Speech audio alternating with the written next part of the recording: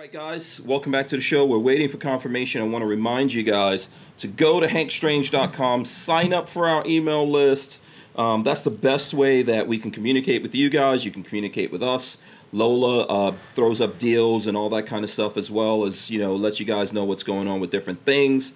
If you want to support us, you can get these patches right here. We've got two patches out right now. So one is the logo patch, the broadcasting one. And the other one here is what I call the super suit or the blaster patch. Those are both out. You can get those on hankstrange.com. If you do that, while supplies last, I'll throw in some of these Gunvote stickers that I got from the NSSF here for you guys in the package. And by me, I mean Lola's going to send that out. So, that's how that goes. Don't forget to smash the thumbs ups out there. Share this with everyone. We got a big show tonight. And we're going to get into it here, so smash those thumbs ups.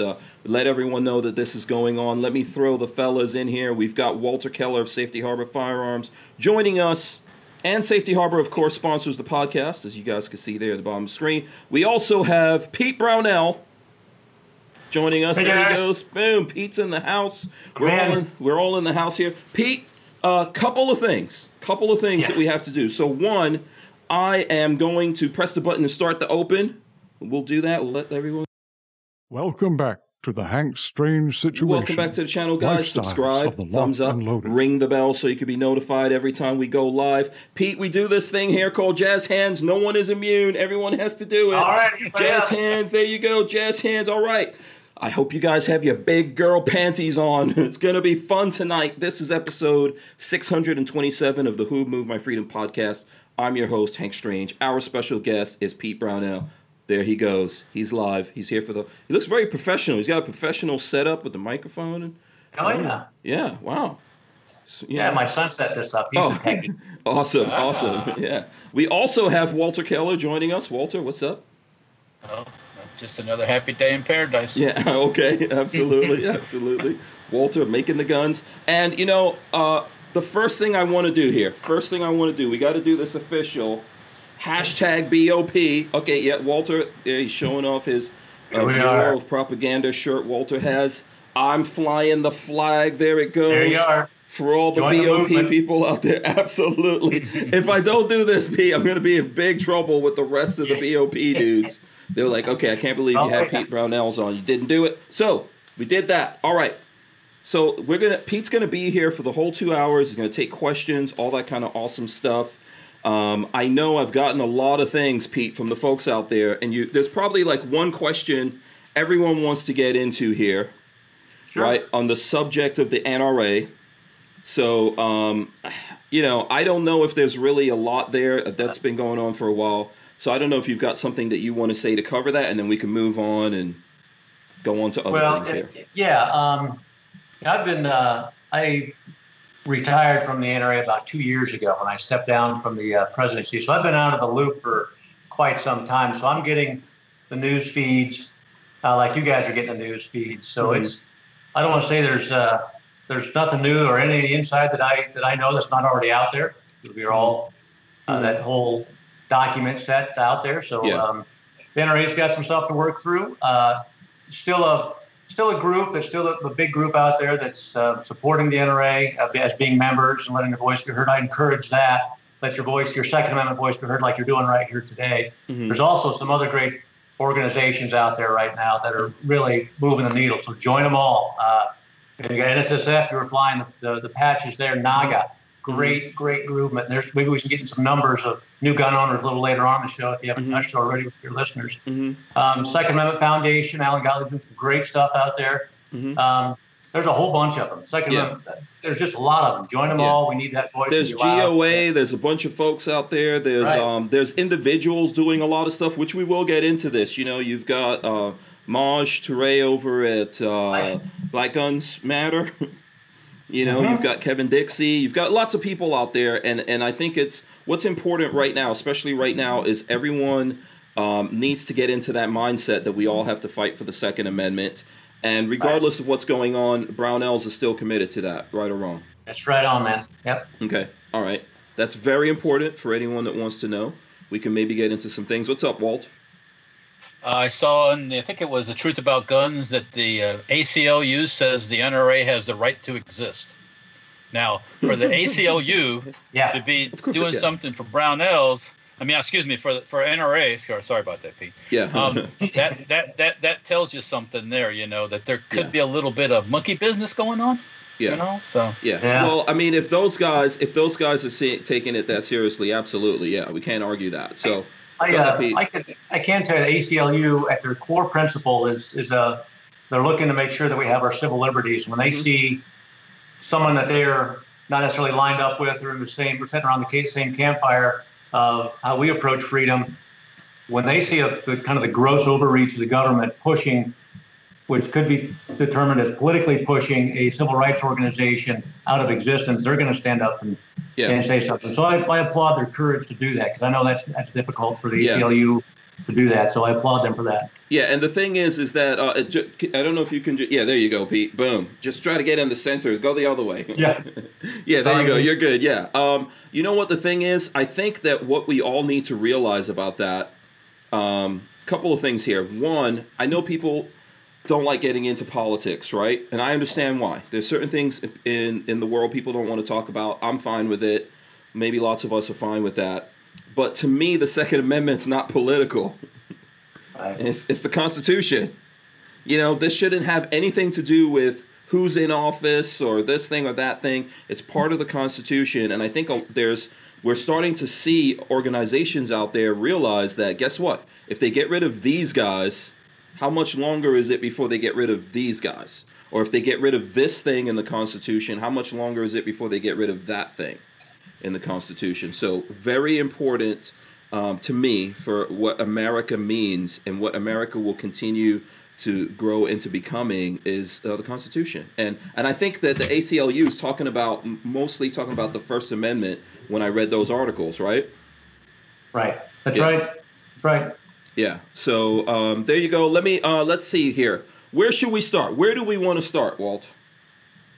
I want to cover, like, we've got Pete here. I want to obviously talk about Pete. I want to talk about Brownells. I want to talk a little bit about the past. I think the past, there's a lot of stuff about Brownells and how it started out there. And for sure, I'm always happy to talk about that. And there may be people who don't know. So I would like to get into that. This is the only thing that I have planned. I want to talk about the past, what's going on right now, and the future. Awesome. Yeah, the future being the biggest, most important part. What's up, Walt? Yep. No, well, I mean, I'm familiar with Brownells from the past. Yeah.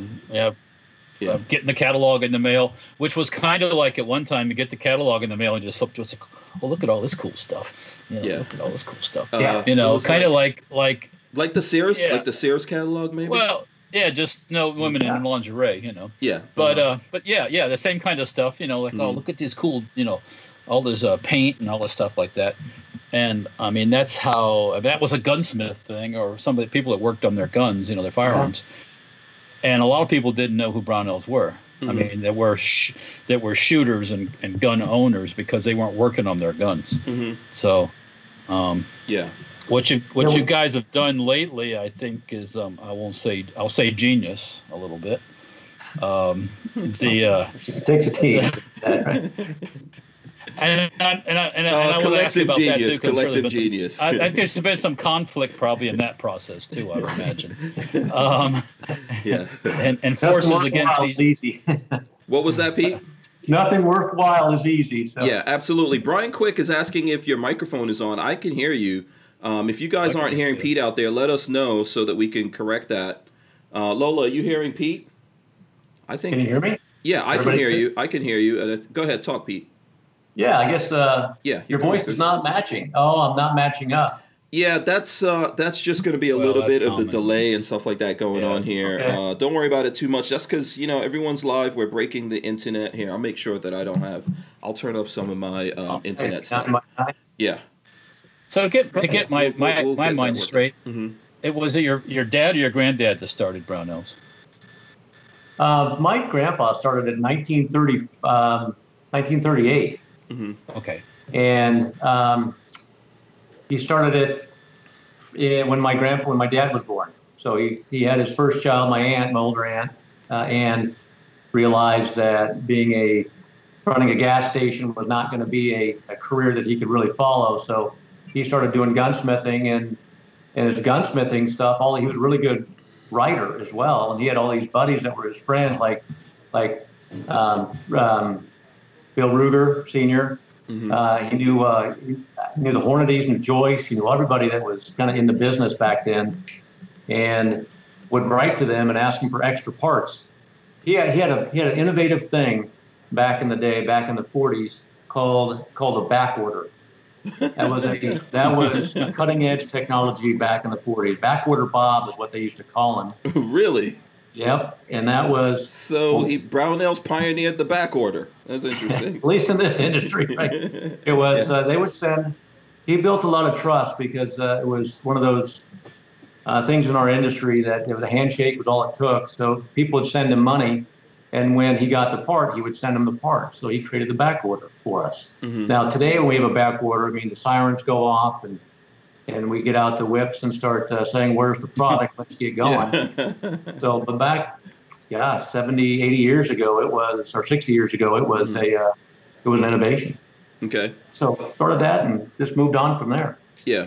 Now, 1938. We're still we're not involved with things going on in Europe, and 1939 there's Poland, and all of a sudden 1941 there's Pearl Harbor. What happened to Brownells during World War II? Well, the big catalog, we had to ration the paper. My grandpa had a medical. He was in the cavalry in Iowa, one of the last mounted cavalries. Went to Fort Des Moines in 17. Wow. Yeah, we have his discharge paper, and it said, what did it say? Man of good reputation and decent horse riding was his discharge paper. So he got out on a medical, and my dad was too young to go. So in the 40s. We had to ration paper. We were rationing gas. We delivered by rail car. So to even talk about it, you go, man, this must have been a long time ago. It was a horse-drawn wagon that we would run stuff from the house that he was in down to the rail yard and wait for the train to come in, put it on the train, and send it out. So things kind of, they didn't halt, but they slowed down. And we were shipping stuff to Europe, the European theater and the African theater back then as well. So guys would write over and say, mostly the snipers, the gun guys, would write over and we'd send stuff with the State Department or the Army's blessing. Yeah, I was going to say, what were ITAR rules or whatever? Is it ITAR? There were no ITAR. Yeah, oh, okay. Right. No ITAR. We've been around before ATF and in the formation of the ITAR, so and the commerce rules. So it's we've been around a while. Yeah. That's cool. That's interesting. Imagine how much stuff has changed over, what are we talking about, from 38 till now? 80-something years? Yeah.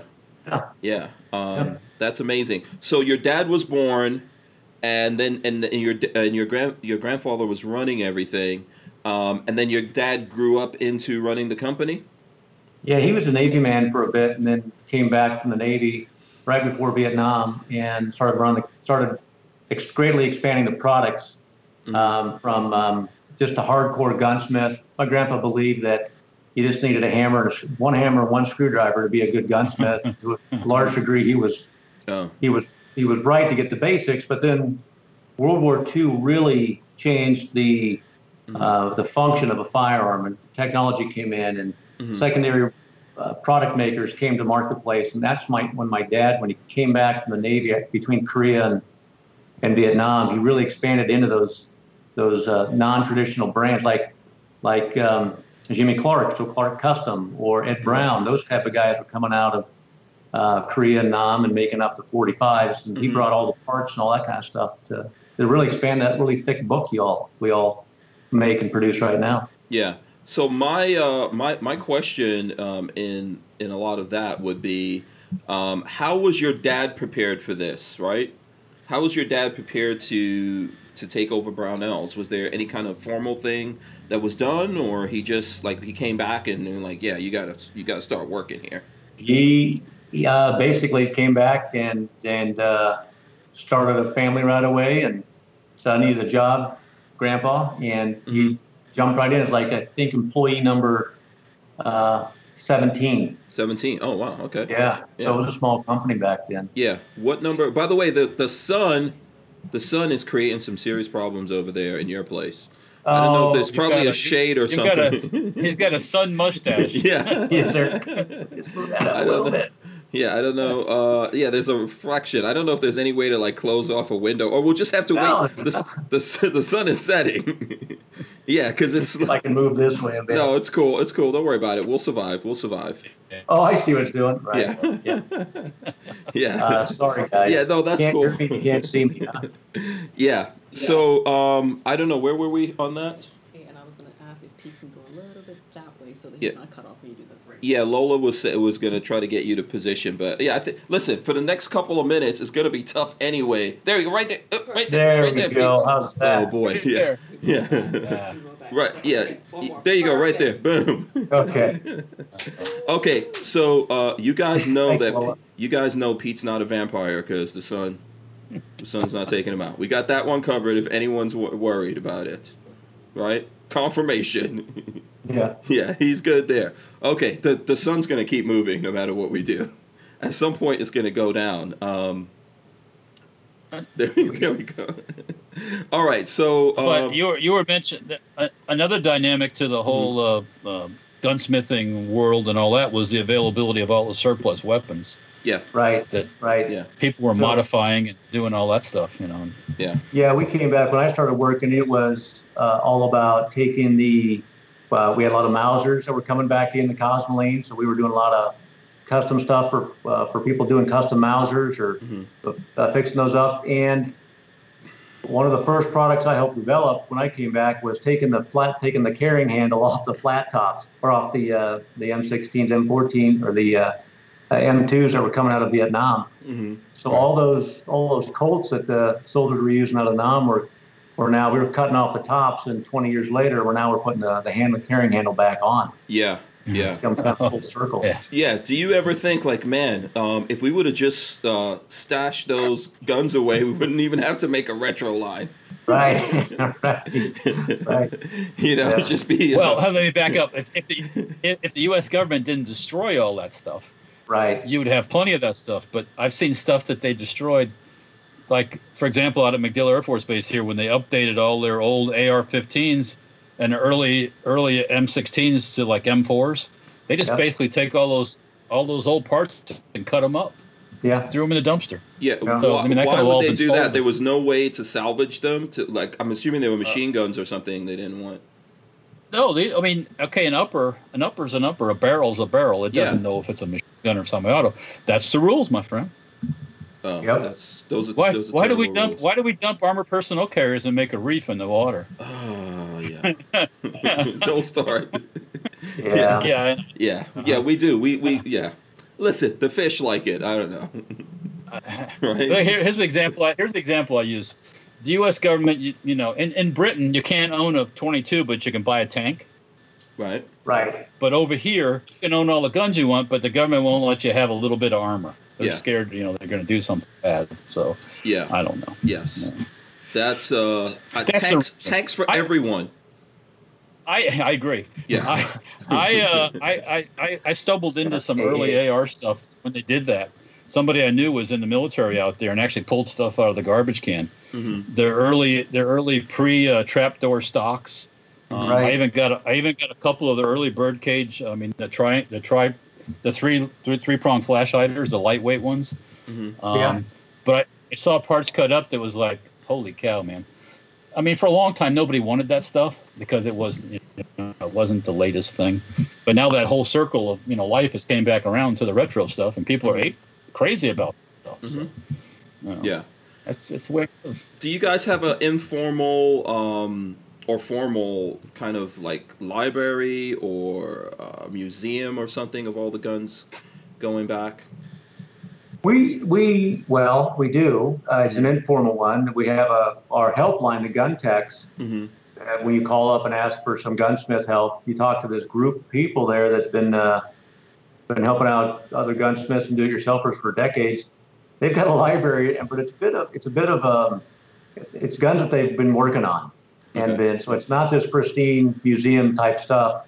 we do have some interesting pieces that have come by our across the threshold that are in a more secure spot, and we're starting to roll those out into our retail store because they're really fascinating. You know, we had for example, we've got the Sharps rifle from Quigley Down Under. Yeah, Quigley. yep.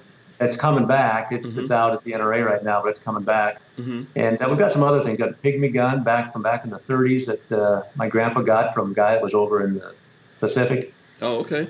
We brought all that kind of stuff back. Yeah. So we got some neat things. Yeah, yeah. You know, so is there any thought of some point putting something together? Or are you going to do something kind of in the store that people can come in and see? Yeah, probably in the store right now to try to gather the just to kind of show that kind of stuff. And we, you know, I like all my firearms are using. You go out and use them and touch them. So we don't want to have it behind glass. No one can touch it. So it's going to be kind of stuff that we can get out every once in a while and show people and let the gunsmiths out there who've never seen some of these guns get their hands on them. Yeah, absolutely. So, you know, the thing is here, I don't know if we could fast forward a little bit. You coming into the game, so the company started when your dad was born. When you were born, where was the company at? You're from what are you? From what a six? I have to go back to Wikipedia. Yeah, 52. What am I? I was born in 69. 69. So, yeah, 51. I'll be 52 soon enough. Yeah. So.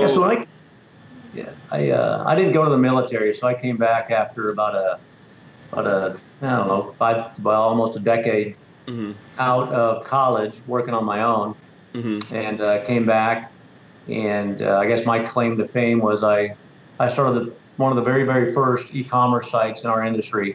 My last job before I came back was in Silicon Valley, building up Silicon Valley in construction trades. So I saw all when Amazon was just doing. I mean, Borders was kicking Amazon's butt back then. So I got to grow up with all those web brains and do a lot of work for them. So I got a chance to just absorb all that and brought that back to this industry. Yeah, very cool. I saw you did an interview with the guys from AR15.com where you were talking about a lot of this. If folks want to go check that out. You were building elevators, you said, in Miami? I was an elevator and elevators and escalators, that kind of thing. So subcontractors to all the big high-rise stuff. So, yeah, it's a cool job. Yeah, so that was your entry before coming into Brownells, right? Right. And then you have a degree in marketing, so you're a marketing guy. Yeah. Okay. Yeah, marketing and administration and MBA and all kinds of other things there to keep your mind sharp. Yeah, yeah. Did you want to ask something here, Walt? Go ahead. Well, yeah, I mean, okay, marketing. And I understand, but this trade, this world's a little different than the average. You know, we're not selling toothpaste or things that people have to have. You don't have. I don't want to get people upset. Yeah. You don't have to have a gun. Watch your dirty mouth. Oh, we're lighting up over here. Yeah. Or you don't How have to. How dare have you, Walter? You don't have to have the latest site, or you don't have to have the latest. Stop, Walter. I know. God forbid. So it's kind of a different. Sometimes you have to convince or show people they need something, and I think that's kind of what Brownells did. And even early on, you mentioned your father or your grandfather was a writer too. He wrote. Right. So I know Brownells wrote like tech papers for different products and how to use them and things like that. People collected that stuff. The gunsmith people kept it as before there was the interweb. You know, they flip through their pages and go, "Oh, look at that! Yeah, that's how I do that." Yeah. Back when people could read, you know. Yeah. And So yes, the how-to was we went from a hardcore gunsmith at our beginning that my grandfather targeted, and my dad changed the focus a bit to be a tabletop gunsmith. Anybody who's doing the fixing on their tabletop, which expanded the market from about 17,000, 20,000 people back in the day when we started to about 2 million when my dad decided to broaden the scope. But when we did that, we had to write a lot of content on how to. People, when they're fixing a gun, one of the big things they first change a cassette nut or put in a bolt, they don't want the gun to blow up on them. That's their biggest fear that's kind of rooted down deep. I don't want it to blow up my hand. So we had to put a lot of how-tos to make sure that each step was followed. So once they get that first thing done, then they start rolling into everything else. So a lot of tech help, a lot of online stuff now, a lot of articles were written. Yeah. And it's been pretty awesome. All that stuff from days go past, all that stuff about how to do this is still all available? Yeah. It's all online right now. We have 4 books that my dad wrote called Gunsmith Kinks, things along those lines. So it's kind of how to do it. But back to the marketing question, kind of started this. How do you inspire creativity is really what it is, and how do you firearms are something very personal when you buy one. We're like, what's your favorite hunting gun? And you'll get the caliber, and then you'll get the hunting story. So these are really passionate. What's your protection pistol? You get why it's your protection pistol. So you're really marketing to the heart and to the individual person. And when you start to accessorize, that's why the AR-15 is fantastic. You can make that just exactly do the thing that you want, look like the way you want, fit it perfectly to you without having to buy a lathe or a mill. And everybody wants that personalization, and that's kind of what we're selling is make it yours. It's a very personal thing. So all those 60 or 70 guns that you have, they're all individual characters to them. Yeah, and by the way, I see questions and stuff coming in. We're going to definitely get to that, okay? And I see super chats and stuff. We'll get to that here in a second. Walt, did you want to follow up? By the way, smash the thumbs up, people. And the AR-15's the perfect Lego gun because you don't have to be a gunsmith to build one. Right. You don't have to. I think an AR is easier than a 1911, which is not really like the most complicated gun out there, but it's definitely. No, but to get it to run right, it can be complicated. and not that an AR-15 can't be complicated to get to run right too, if you don't have any clue. But the physical assembly of it's pretty simple. I mean, it is. So with basic tools you can buy or you can borrow from your friends, you can put one together. Right. Yeah, it's pretty simple and easy. And then these days we're talking about well, I don't know, not these exact days, but it's relatively inexpensive. Prices have come down and back up a little bit. Yeah. So I think availability is more the issue now than price. So right. On certain things, there's as we know, there's been a run on everything here lately. So So here's one of the things that I know you're looking at the chat. Is there something in the chat? Well, a DCG 44, 60, 70. I guess 60 or 70 guns. Oh. Rookie numbers. Yeah, I'm a rookie. Yeah. I was trying to be generous. In case somebody's listening and don't know how many guns I've really got. Yeah, exactly. Okay, yeah. I couldn't tell you exactly. Yeah. So let's go to this for a second. We'll go to the super chat because Tyven gave us a super chat. We'll go to his question and then we'll jump back into the history stuff. The Tyven Show, shout out to him. He's one of the moderators, helps us out, always here. We appreciate him, especially we appreciate the $5. Tyven says, can you ask about record gun sales and what he's selling and what's the best-selling gun everyone is buying and most sold gun in his store? So there. Sure. Okay, so record gun sales. I don't know if I know there's lots of people over there keeping tracks of all of this, so, the numbers, I'll speak to Adjusted NICS, and there's some great resources for Adjusted NICS. NSSF has some great charts. We've seen a doubling for the season. Usually in the summertime, you'll have a big spike through Christmas, and it starts to swing down. So right now is usually the lowest period in the year. We're seeing a straight line across about twice as many guns that we would have sold in this period. We've ever sold. So we're seeing some days are up 300% on average. Right now we'd be about that 34% year over year right now. So it's a good jump and it's pretty consistent. And the industry is bone dry right now. Yeah. Meaning there's no inventory in piles in anybody's location, including retail, wholesalers, or factories. What's interesting in March, the industry before March 15th, before everybody kind of got this COVID fever going, the industry had a lot of fat in it, a lot of inventory sitting around. So we saw a huge spike, and what that was is it was the industry getting the inventory getting sucked out of the industry. Factories can keep up with a short-term 20% spike. Mm-hmm. We saw it was 40s and 50s and 60% consistent spike when you measure the weeks.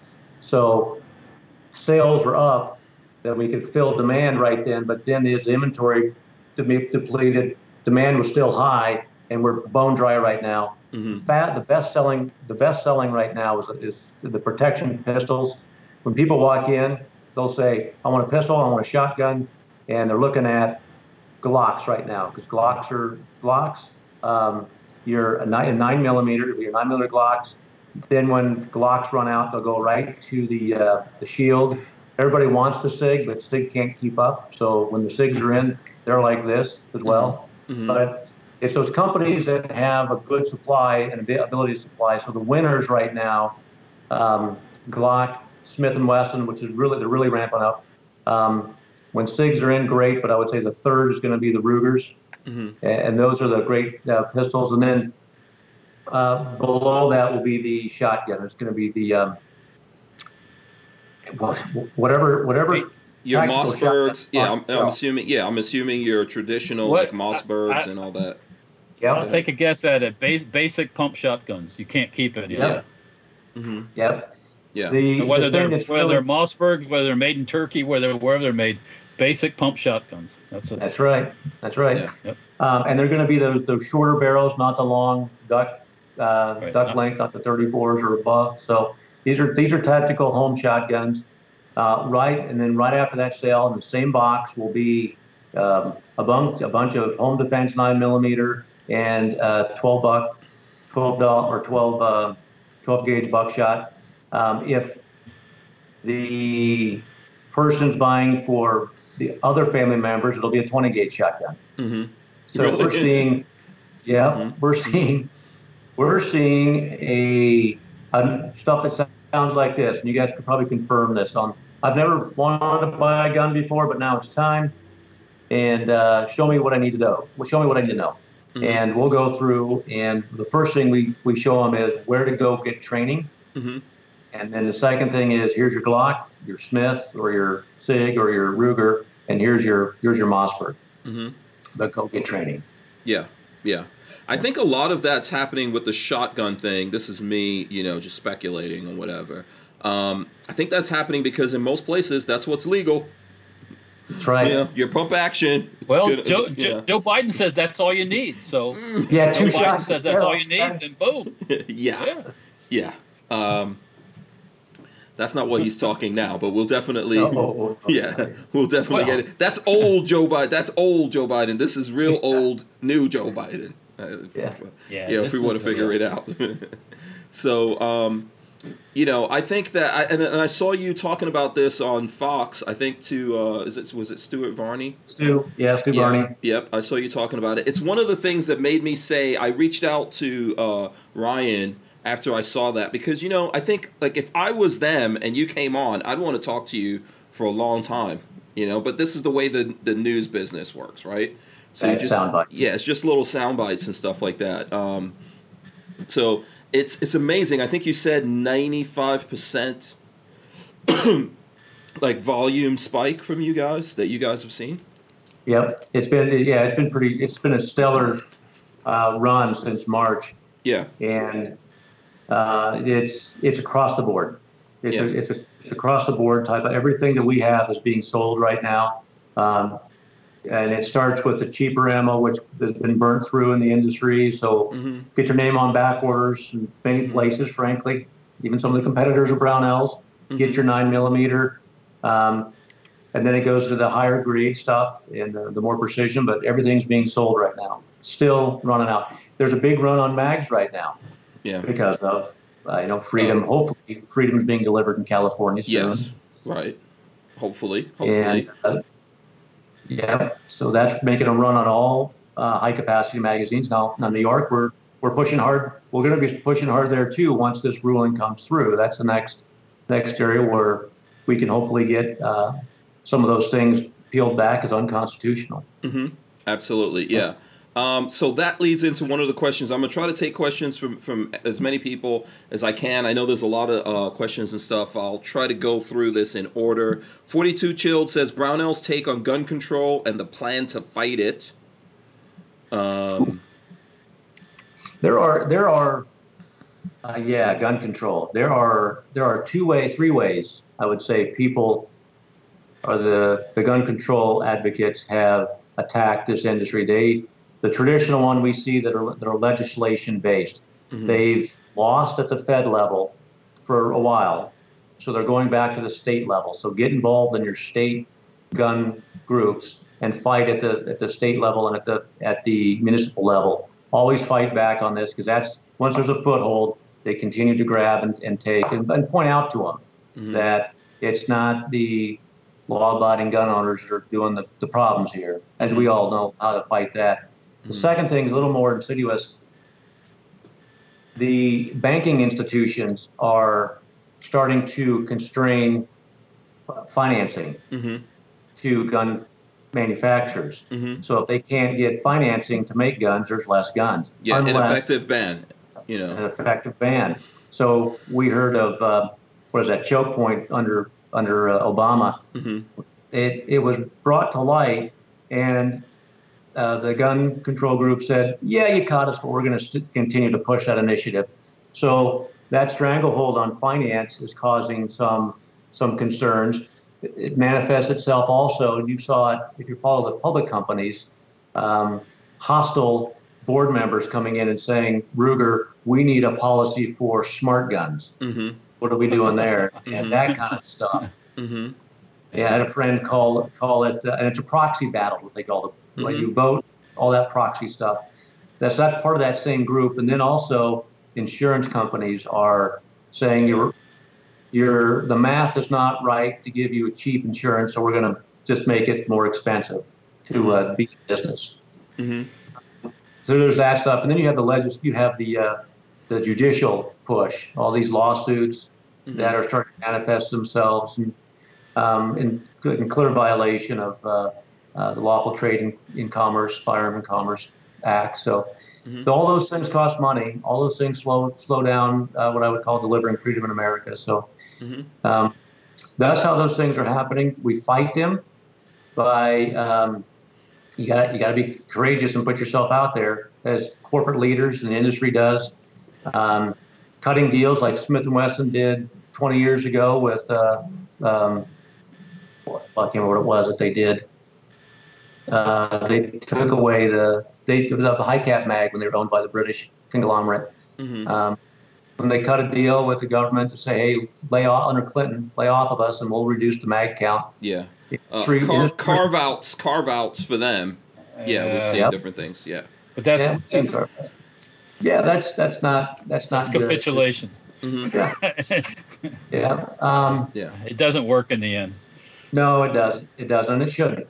It's gun control. It's encroaching upon civil liberties. Mm-hmm. I say, well, I'll say this today, and then the follow-up statement is we need to reduce the number of laws, but mm-hmm. just enforce the laws now, and then we need to fight to make sure that the laws that are on the books are still constitutional. And I would argue that there's a lot of them that are not, or there's overreach or regulatory pressure that's just unfair to many demographics that mm-hmm. aren't the elite demographics, have the cash to buy security. Mm-hmm. So the Constitution's for everybody, not just the ones with money. Absolutely. And we got to reel back these agencies that decide they're going to make law when they're not there to make law. ATF. Yeah. EPA. Like EPA, for example, EPA. What if EPA says no more lead, right? Right. They try. They sneak it in. Mm-hmm. Yeah. Well, so that's backdoor gun control stuff. Absolutely. So, yeah. But anyways. Yeah. I think we're always in danger of seeing those kinds of things, and the people who are the most disenfranchised by this are the people that those politicians. Those policy setters out there profess that they're in the business of taking care of those people. Those are the people hey, who are the hey. most disenfranchised. If you do that They kind of are. stuff, all of a sudden ammo becomes very expensive. All of a sudden now well- the average person out there, it's really expensive for them to defend themselves. Right? Hey, you don't want the poor children to have lead, do you? You don't want the poor. And that's the techniques they use. Well, you know, it's gun violence. It's gun violence. I never saw a gun get up and run down through the streets of Chicago and shoot people. So. Well, I think, and that goes back to what Pete was saying, that, you know, we need to. How about like dealing with the things that are already there, enforcing those laws? You're already in a lot of these places. They know who the bad guys are. Right? It's Let's not go the get 'em. law-abiding guy Let's out go there work. who's going to work every day and wants to be able to defend himself, or this is his hobby, he enjoys this, he enjoys competing, whatever it is, or the guy who's hunting. It's not that guy. It's someone else who doesn't care what the laws are, but you know who it is. You know where those guys are. I'd rather put Lots the of 'em. energy we're all putting in and trying to have policies, the anti-gun people and our side, the pro-gun, pro-liberty people, put all that energy and cash that we're using fighting at each other at the root cause of what causes violence. I think like what Maj is doing right now when he goes right into there's a lot of guys really, they're going there teaching conflict resolution and how to be a good citizen to people who haven't ever had a ray of hope, and Maj is a great ray of hope. I'd rather put the energy there than trying to defend the line that's been drawn by the Constitution. I'd rather put all our energies in that. Yeah. You know what's fun? We've got to fight for that line. Absolutely, yeah, and everyone fights these battles in different ways, right? And I think like guys like Maj or Kevin Dixie, we've had Edgar from Guns Are for Everyone on here. Those people are each uniquely equipped to fight those battles in their own way. One of the biggest problems I find with when it comes to, like, we're talking about all these people buying guns, right? 5 million new gun buyers, etc. So many people out there don't even know about the Second Amendment. Right. You know, if you think some about people this, don't even know about any of the amendments. None, zero. No, they don't, because yes. they've never been taught any of this stuff in the leftist schools. So, yes, and they don't understand. They don't understand how they could do these things. There's lots of people who are hardworking people. They don't want to get in trouble and all that, and they just believe like, hey, I can't defend myself, so I have to deal with this kind of stuff. And I think that it seems like a small thing, but once people start to understand that and get into guns, I just say it's like a gateway drug to freedom. You start realizing all of these things, and you start looking at what people, the politicians, because we're all hiring these politicians. We're all voting for them. Right. We should be keeping an eye on them and making sure they do what they tell us they're going to do. And this goes across the spectrum, right? Because we're getting problems from people who say that they're Republicans, conservatives, they believe in the Constitution, all that kind of stuff. But getting people to understand this is a big deal.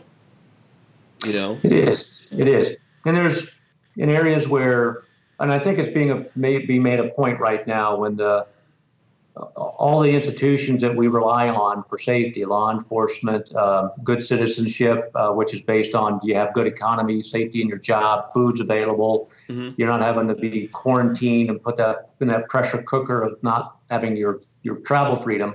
All those things have been broken down, and now people are realizing that those institutions that gave us safety are we can no longer rely upon them.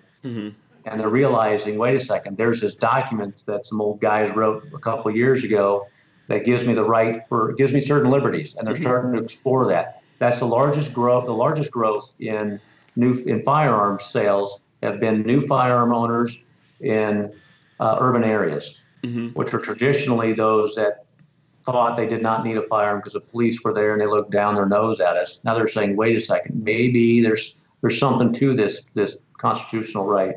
And they're voting with their dollars. Absolutely. Let's see here. Let me get another comment. Flying Rich gave us a couple of bucks here. Thank you, Flying Rich. He says, compete night shooting gallery any into the BOP. So I'm assuming he says get into the BOP. I'm assuming. So he's asking a BOP question.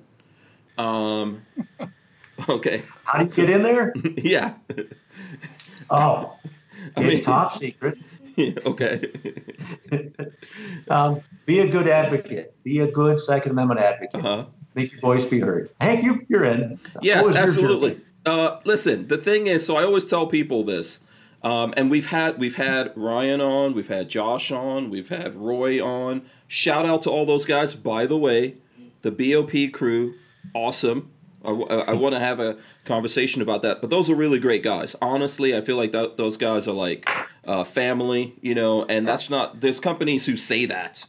I think those guys really mean that. Lola and I definitely, we feel that about them. So those guys have been on, and those guys have laid it out pretty much. If you're a gun guy and you're doing cool gun stuff, you know, share your cool gun stuff on social media, and you can at Brownells and put hashtag BOP in there or hashtag Bureau of Propaganda, and, you know, just do the cool things and put it in there. And there's folks looking at this at some point, they will recognize what you're up to, and they'll reach out to you, and it'll happen.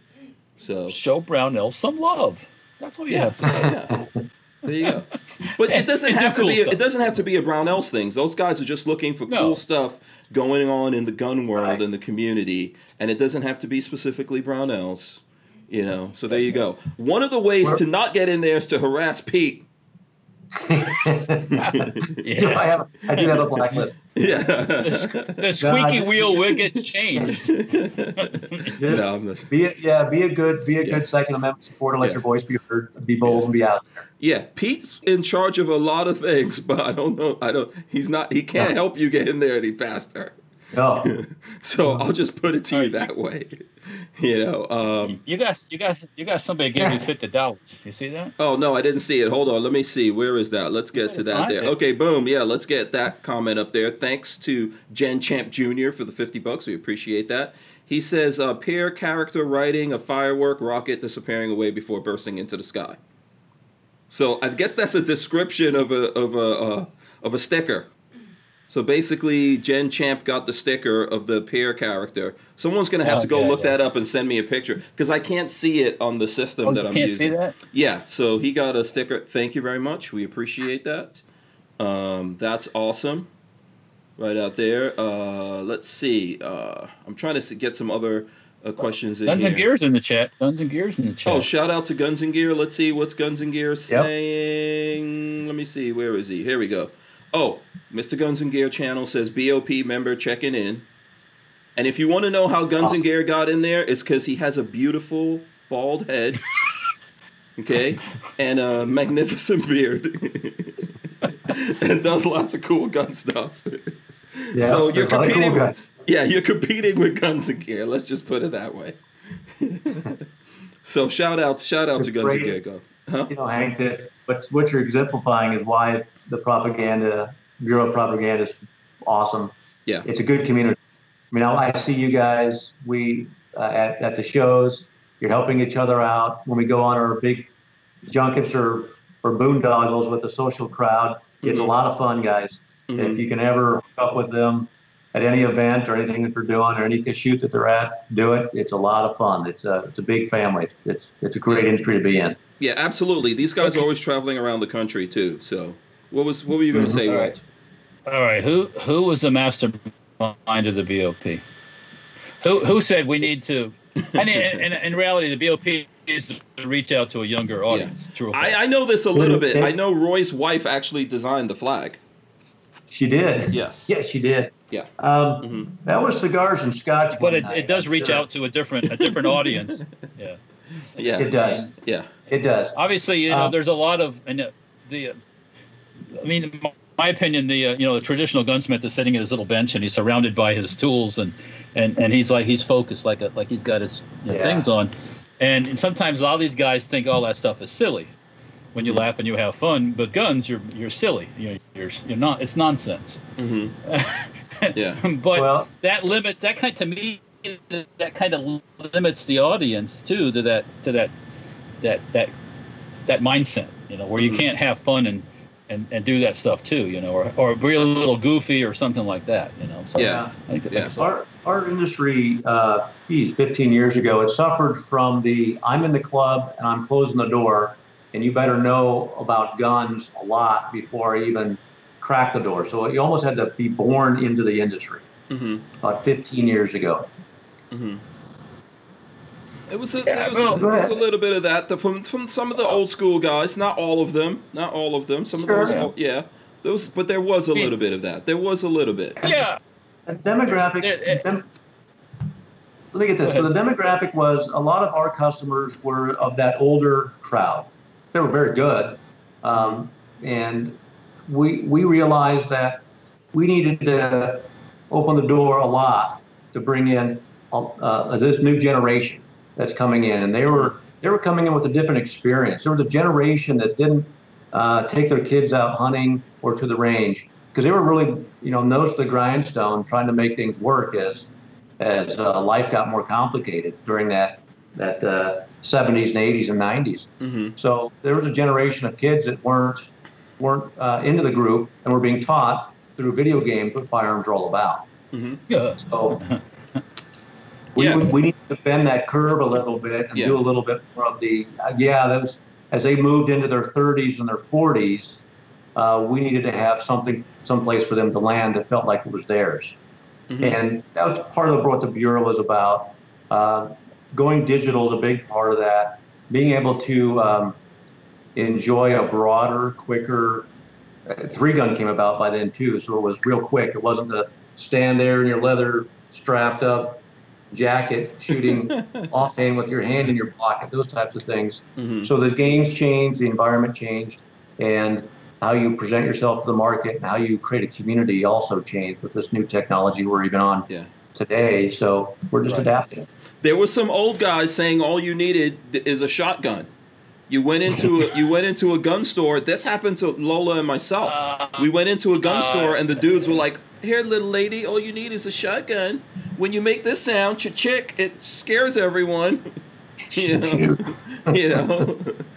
mean, there was that kind of thing, and I think that kind of thing turns a lot of people off, right? Right.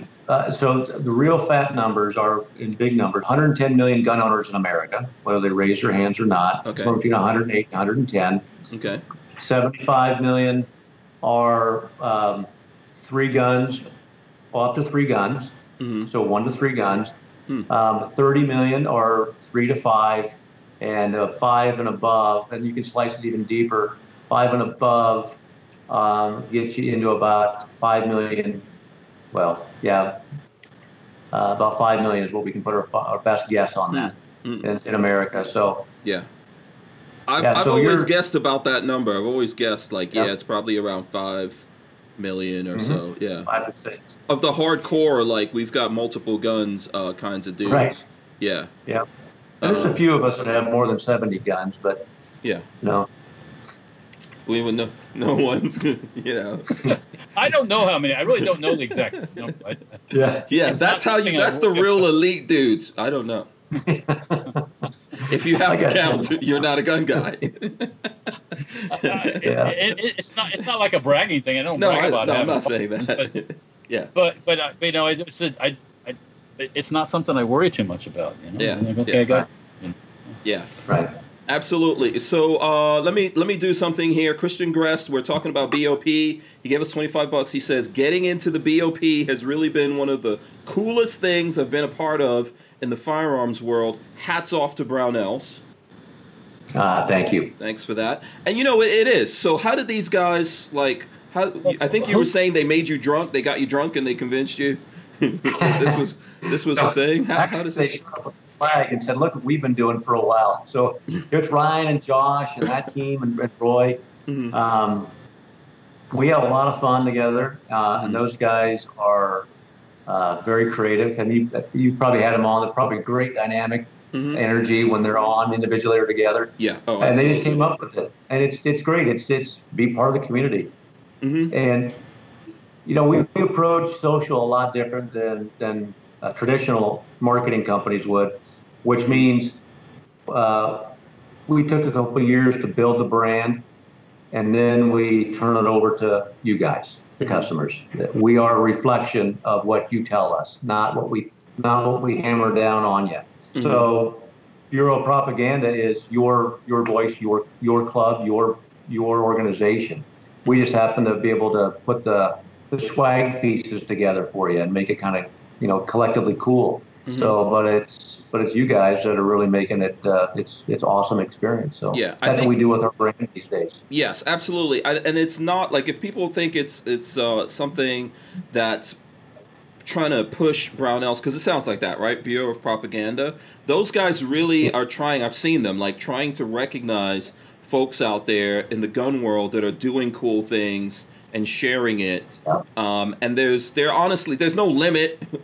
It's not a secret thing or whatever. Like, every gun guy can be in there. Just, we'll just, those guys just have to travel around a lot or get around to people. But it's nothing like that. It's really trying to recognize what folks are doing out there. When there's a lot of companies that, and I could tell you from my point of view, Walter, and for that matter, Pete, as a guy doing this YouTube thing, as a content creator, social media person, there's a lot of companies that have zero respect for us.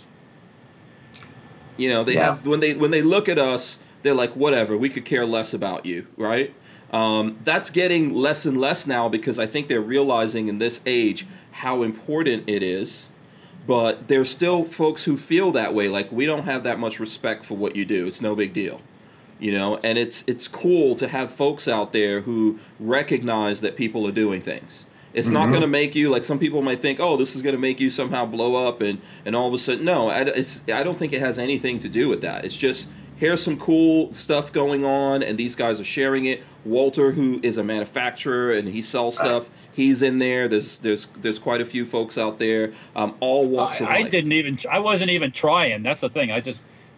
We just make stuff and share the stuff and show it, and boom. Yeah, and you do a lot of stuff. I think you embody it in your way, Walter, because so for example, Walter and I, we do a lot of things together, and he's doing, those wind up being Brownells things, right? Or we're shouting out Brownells, and there's probably people going to you, Walter. What are you doing? Why are you shouting out the Brownells guys?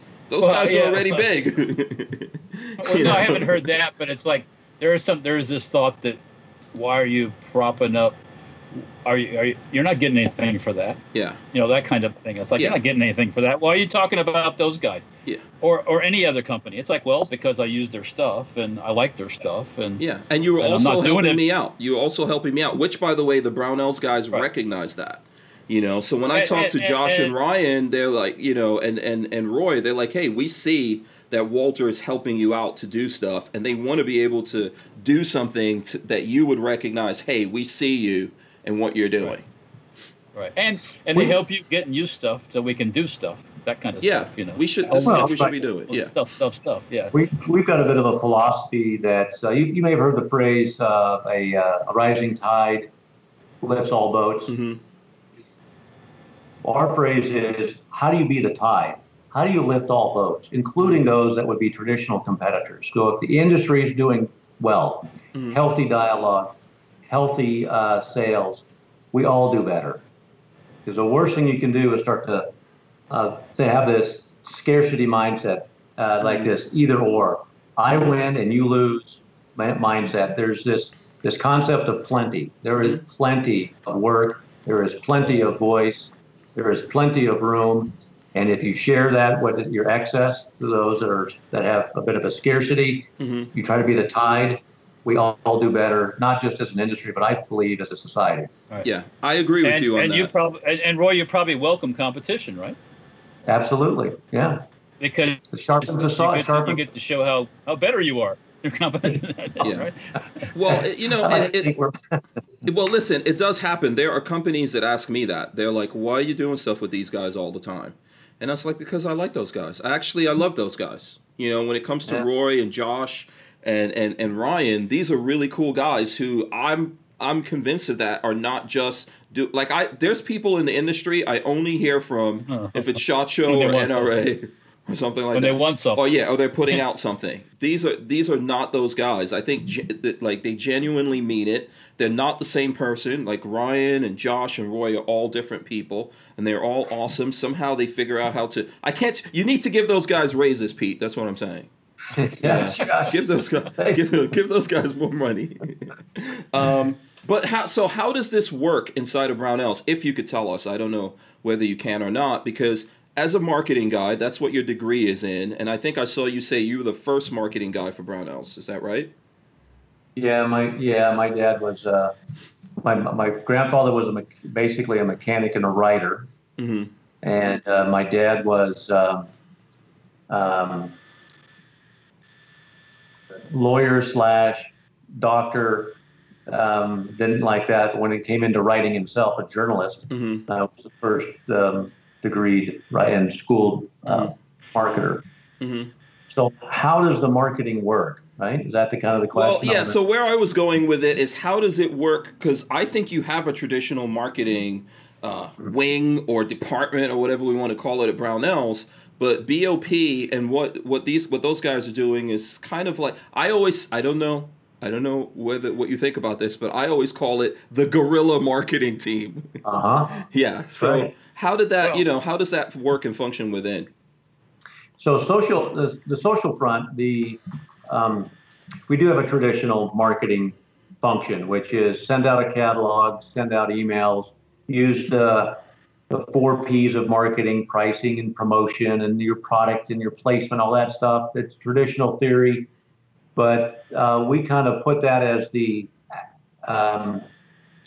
as we started to develop our digital strategies, websites, and social integration into what we do.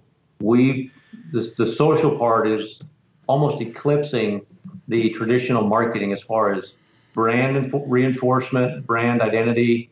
If you're in brand awareness, mm-hmm. you guys are talking about it quite a bit, and we go from this idea of we need to be in control of everything to letting go of control and let the social zeitgeist define who we are, mm-hmm. and give us feedback. Mm-hmm.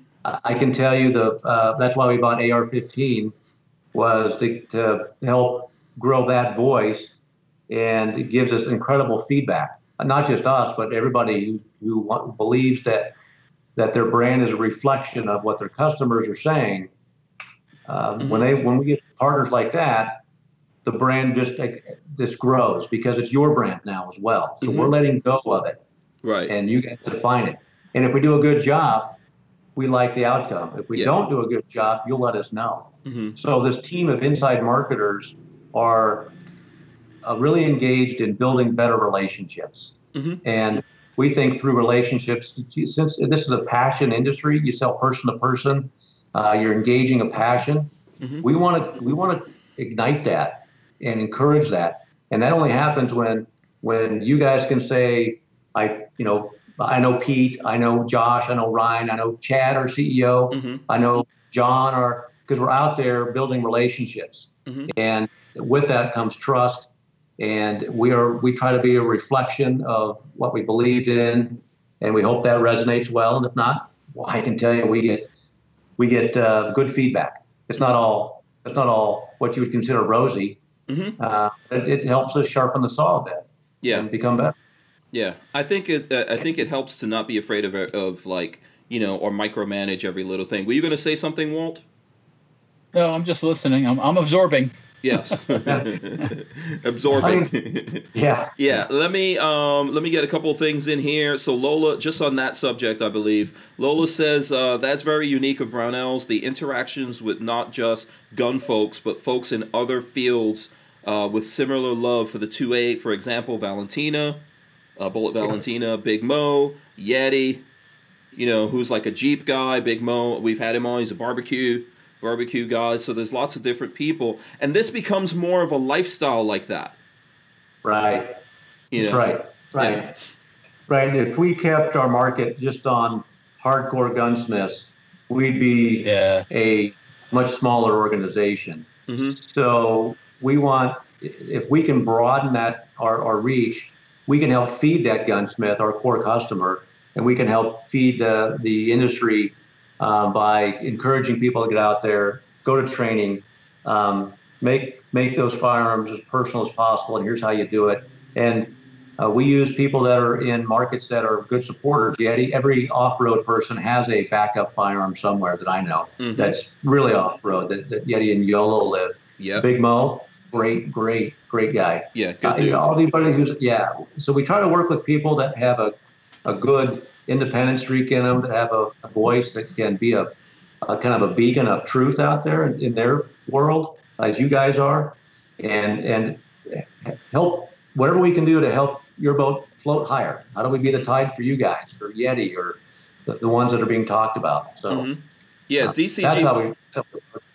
Okay, very good. I agree with that. DCG44 says Roy and Josh. I'm getting this one in because it's about my buddies. He says Roy and Josh would be good people if they sold encyclopedias. It's who they are, not what they do. I agree with that. They are good guys. Each uniquely in their own way. Go ahead. So next time you get Roy on, try to throw any question at him. He can answer it, and it'll be pretty darn close to right, if not absolutely right. Trust me, I do this with Roy with Ryan. I do it. Are we talking about Roy or Ryan? Roy. Yeah, Roy. Oh yeah, absolutely, Roy. Yeah, Roy is like an encyclopedia. Yeah, he is a walk-in encyclopedia. He's a history professor, and also his twin evil brother Wolf Wolf Howitzer. Yeah. So let me ask a serious question. Yeah. So in the inception of the BOP, was there resistance internally? No. Did people say this isn't going to work? You're going to scare people off or anything like that? No. Any conflicts with There's some general. So one of the major conflicts we had was about 20 years ago, and it was a website won't work. This new online stuff. What the hell are you doing a website for? Yeah. So that was. Can you believe that? Old school and new school. So I had that wind at my back, and that was I don't want to say this, but I have never sold this to my father, but the website's working out pretty good. Uh-oh. So with that learning moment, I don't push back at all on new ideas. I came in as a 30-year-old. The 30-year-olds coming into Brownells have energy. They've got ideas. I'm realizing at 50 plus that my ideas are dated. You got principles there, but they call it the values. Those values haven't changed. But how you do it, it's like what you have to do is be able to listen to the young blood coming into the system. And if you have that mindset, I think that works, right? There's new younger people coming in to work at Brownells, or that you guys are getting out there and dealing with, and it's just being able to listen to people.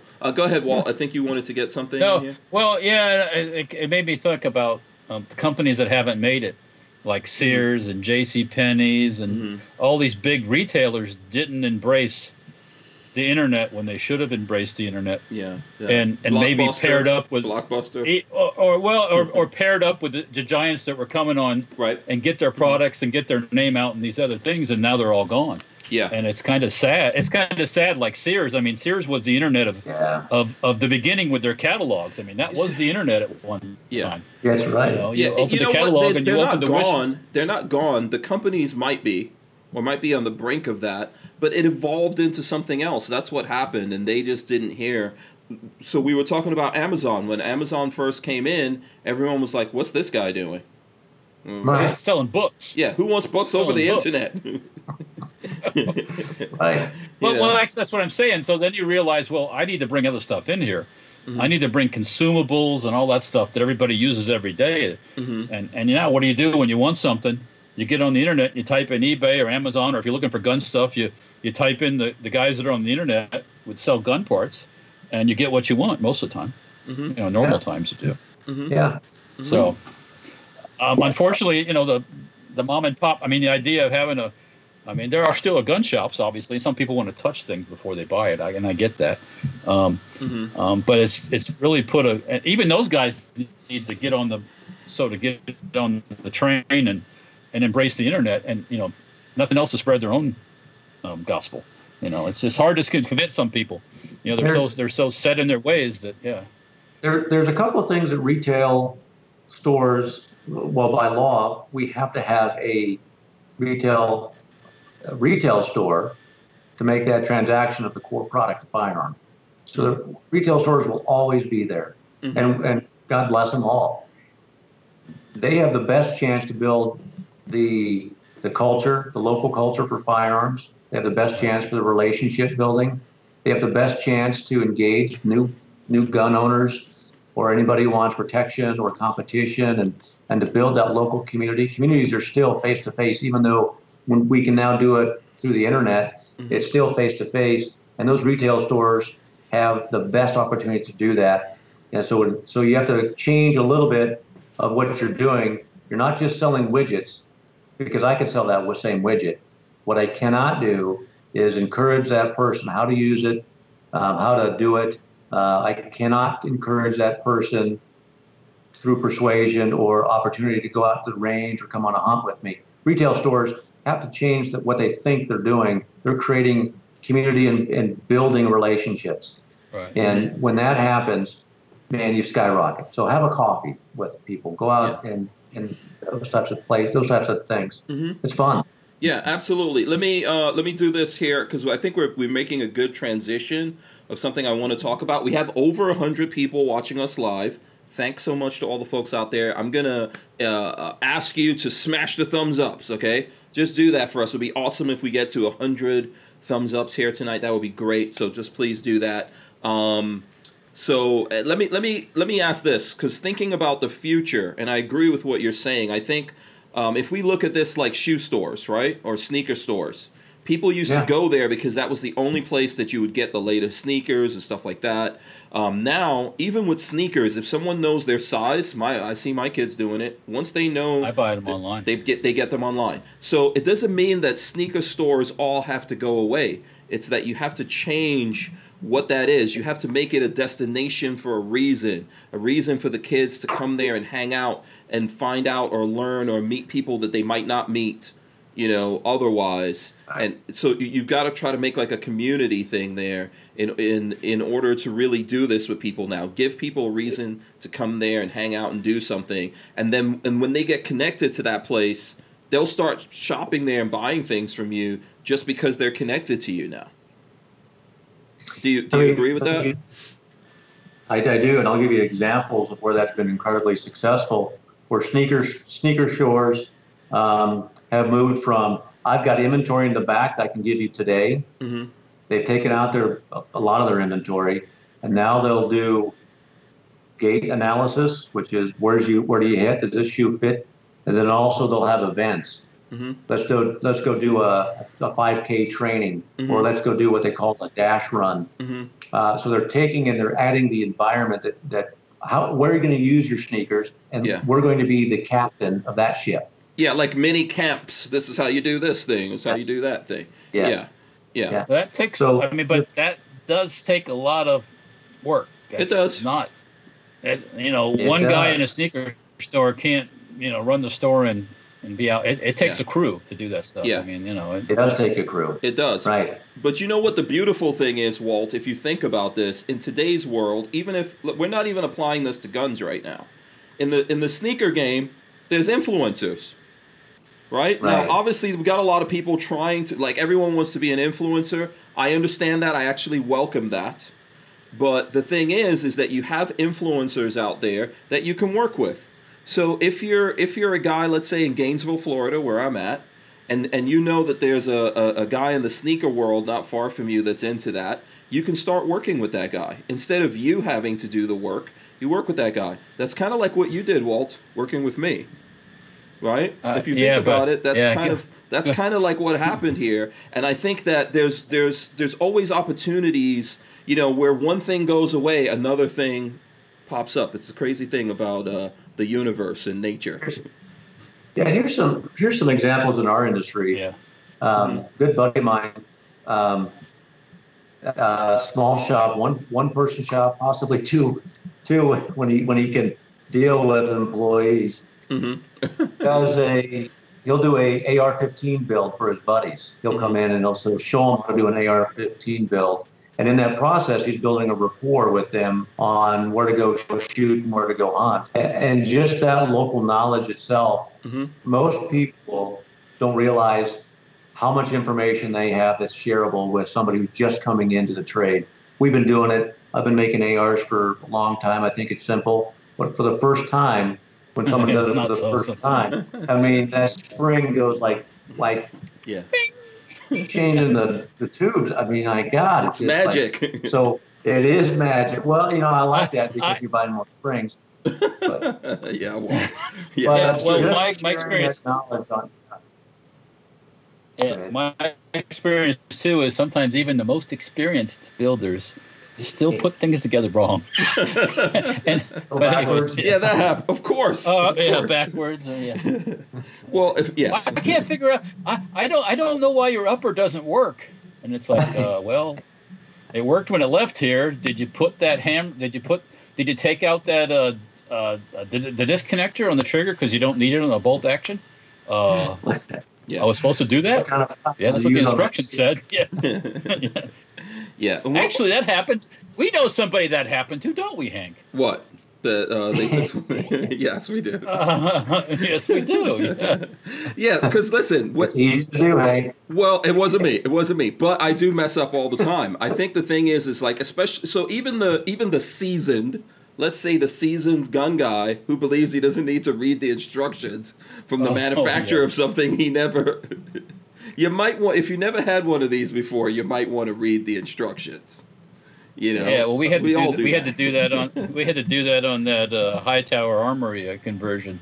Yeah. For the 1022, I think we actually had to read the instructions. So first of all, dudes don't like reading instructions. It's gotta be pictures. Yeah. There's gotta be pictures. Yeah. This is why the internet. I tell you what, man, if I can't, whether it's a gun or a chainsaw or whatever I'm working on, if I can't figure it out or I got a little question, I'll go Google that thing, and next thing you know, I've got a, and it's surprising how many people don't use that resource. Yeah, I see Pete is checking out a comment there. Yeah. Which one are you checking out? By the way, shout out to I see Kevin Dixie out there, the real NOC. Shout out to him. He's out there. Yeah. What's the comment it was DCG 44s. Even brick and mortar mom and pop shops can adapt new things like websites, social media, etc. to help them survive. Yeah. I mean, you're spot on. Nothing else simply hours your operation and what you got going on, maybe even inventory on stuff. Simple stuff like that. Yeah. Mm-hmm. Yeah. Or even just telling people the story of who you are. That's so like some people underestimate that, or sharing a video. If you're a bakery, just sharing a video of you making something. I'm going to look at that video and then I'm not going to make it, but I think I'm going to stop over there. Right. And get one of those donuts, maybe 2 or 10 or 20. Yeah. But, I mean, this is like things, this is just the old order going away and the new order coming in. And there's a way for us all to participate in that and not necessarily lose if we want to. Right. There's something to be said about good partnerships too. One person shops are pretty tough. Mm-hmm. I've always had a good partner in the business. It was my dad, got me now, and right now we've got some really good ones. Mm-hmm. Chad, the guy that kind of runs the show there at Brownells now, Chad Martin, does a good job. The social team does a good job. The ops team does a good job. Yeah, Paul, and I'm trying to remember the guy who thinks he has Paul, better hair than me. I refuse to remember. No, I know who that. Yeah. Is it Barron? I know his social media is Barron something. Oh, I don't know his social handle. Yeah. Well, so one of the things we try to do is we take people that are inside our business and give them a voice as well. Let their uniqueness show through. Mm-hmm. So these are good partners, and again, trying to help them create their own personal brand. Josh was one of the very first people at the SHOT Show that had visible tattoos. Back when we brought him, and it was this group going, "Why do you got this tattoo?" Who's this guy? Yeah. Yeah. Tattoos and piercings and all that kind of stuff. Yeah. Why don't you go talk to him a bit? Yeah. And now it's hard to turn around and not see someone with a nice big beard and bald head. And absolutely. Yeah. So we encourage people to be unique. We encourage you to be unique out there as a gun shop or a gun person. Find a partner that can help you. You're not going to be great at everything. Accept that early. And that's Hank. You're the front stage, and Lolo makes things work. It's a partnership. Right.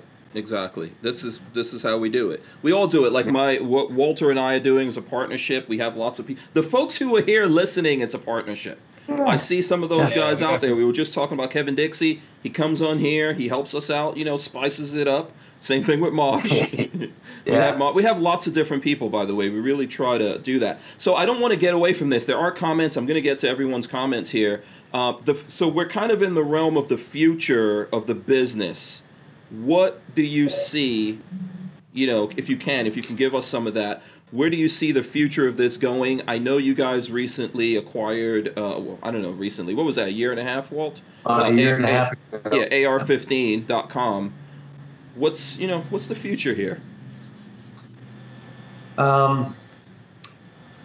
We've started so AR15.com will make sense in this story here.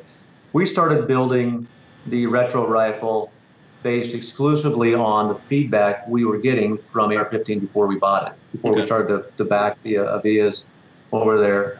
So it became again, what's needed in the marketplace. AR-15 is kind of where our core customer lives. So it's customer-driven products versus I know what the customer wants and I'm going to shove it down their throat, down the channel, right? It's customer-driven products. AR-15 makes great sense because that's a great pool of hardcore gunsmiths and gun people who drive what we develop. So the future is going to be, and that's what got the retro rifles going. So so the retro rifle model is direct response from, and I mean not just an idea, prints, testing, original products, so we could back engineer it, that type of stuff, for the whole retro line. So the future is going to be, because it's here right now for us, where the community helps develop a product. Okay. The closer you are to the customer, the quicker you can respond, the better you're going to do as a company. So you're going to see a lot more, for us at least, you're going to see a lot more products coming out right now. The BRN 180s. Saw a comment. We're going to get those in a couple weeks to have them all in stock again. So the Gen 2 of the 180s. The Gen 2s, yep. Right. So that's how we're going to develop products. We're also having partners out there who are really good at manufacturing. Aero Precision, great manufacturer out there. They're a good partner on a lot of these products we make. So the future is going to be driven by comments from you guys, from the customers. Okay. We have optics out there now. Again, give me an optic that does these things. So we work with our resources, open the doors up and say, okay, guys, who's got the best tube and glass and reticles and features? So you guys are driving the product development. It's a great thing. We're opening that up to our manufacturers as well to say, hey guys, let's get some direct feedback from you guys. Again, using social, using the customer's voice. It should be done all the time. It's usually in a real controlled environment that's based, I don't know, the traditional way is we're going to get a focus group together, handpick people who are going to vote yes on my idea. So I win in the public world, in my corporate world. No. We're going to develop. Well, that's bullshit. That's how a lot of people do it, though. Yep. Yeah. So I take it like by getting into AR-15, that's kind of like getting in touch with the zeitgeist. It's almost like, so YouTube's pretty big. If you could actually get data from YouTube on what gun people were looking, what kind of stuff do they want, what are they looking at a lot, if you could do that, which you probably cannot. So AR-15, of course, is a good source for you guys to kind of like put your fingertips on that information. That's what you're saying? Right. Okay. Right. And, we want to make sure that it's reflective of what the whole community talks about, not one individual or individual's name. We want to make sure that it's respectfully done in this world of privacy. So that's what big movement that we're working for. Hopefully that flattens the curve, speeds up the way that new products come to market. We share that with the manufacturers like a Ruger and a Remington, a Glock on here's what the features customers really want, and here's the data where they say it. Hopefully we'll come a lot quicker to the marketplace with new products, not just for us or through us, but for the whole industry. Things that we really want and good feedback, so it comes back to things that we really need as an industry. Yeah. So that's a big thing. I think mass customization, one of the things I think out there that we need to do a better job as an industry, how do we help? I mean, my kids play this Fortnite thing, right? Okay. You can get all kinds of different skins and all kinds of different things out there. Mm-hmm. How do we bring that to the real world so you can take that firearm to the range? Traditionally, you had to order 6,000 to 10,000 firearms and you have one pattern. Well, that's not unique. Mm-hmm. How do we bring uniqueness to the marketplace in mass? Mm-hmm. And I think we need to, as an industry, we need to work on that. Okay. As a gun shop owner, as you're making a gun, how do we help you make better connections with those people that have an expertise? They've already got their dip tanks.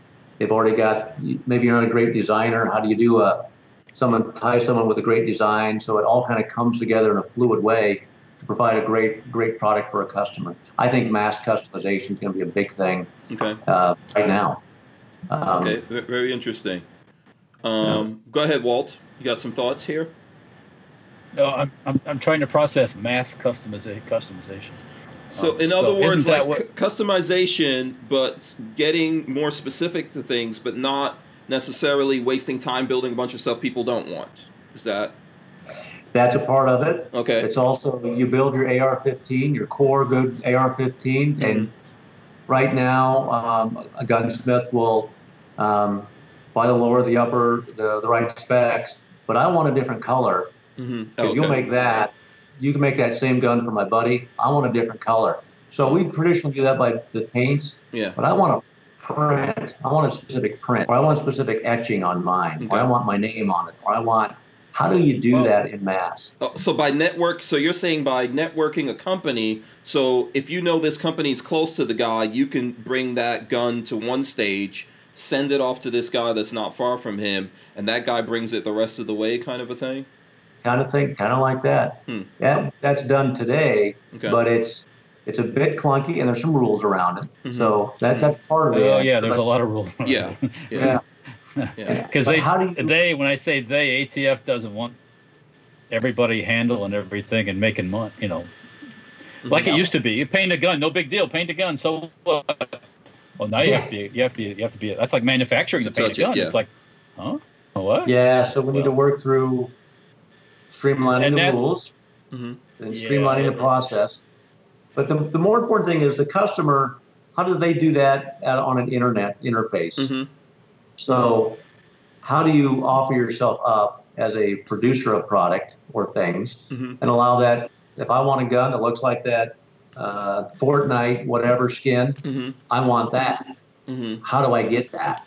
Yeah. So we want to have an interface that does that. Yeah. So I'm hearing like kind of like a social network or a network at least where you can put people together. And that kind of leads into something that I've wanted to ask someone in your position in the industry. With everything going on in social media, right? It's really tough for all of us, the industry folks, the content creators, the people out there who are just people, and they're posting things and they're getting fact-checked and shadow banned, blocked, kicked off, deplatformed, all of this stuff. Are you thinking about somehow getting, I don't know whether like buying into it or somehow working on your own social media thing or making an ecosystem that we can all live in?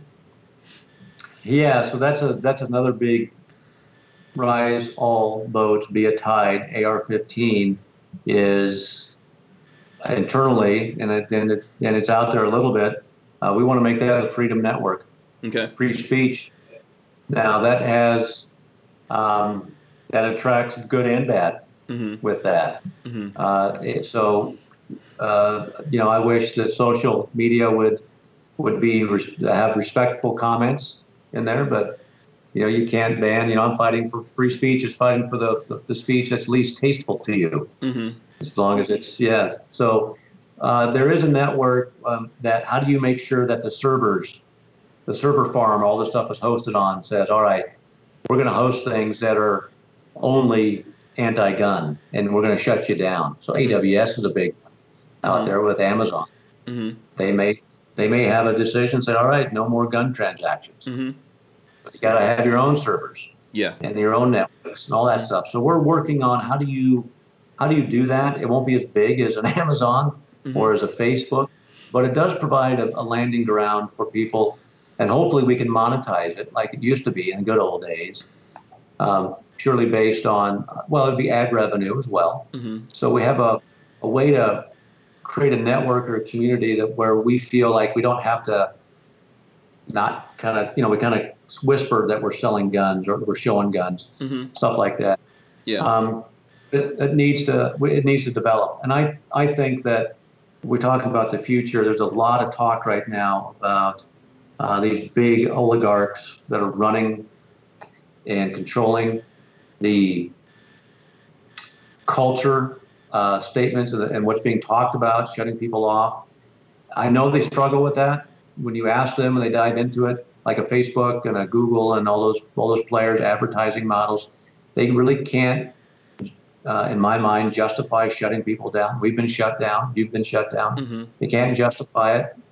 And you can't there's no guarantee we're going to stay up. So we just want consistency, and we're not finding it in those groups. So we need to provide that environment.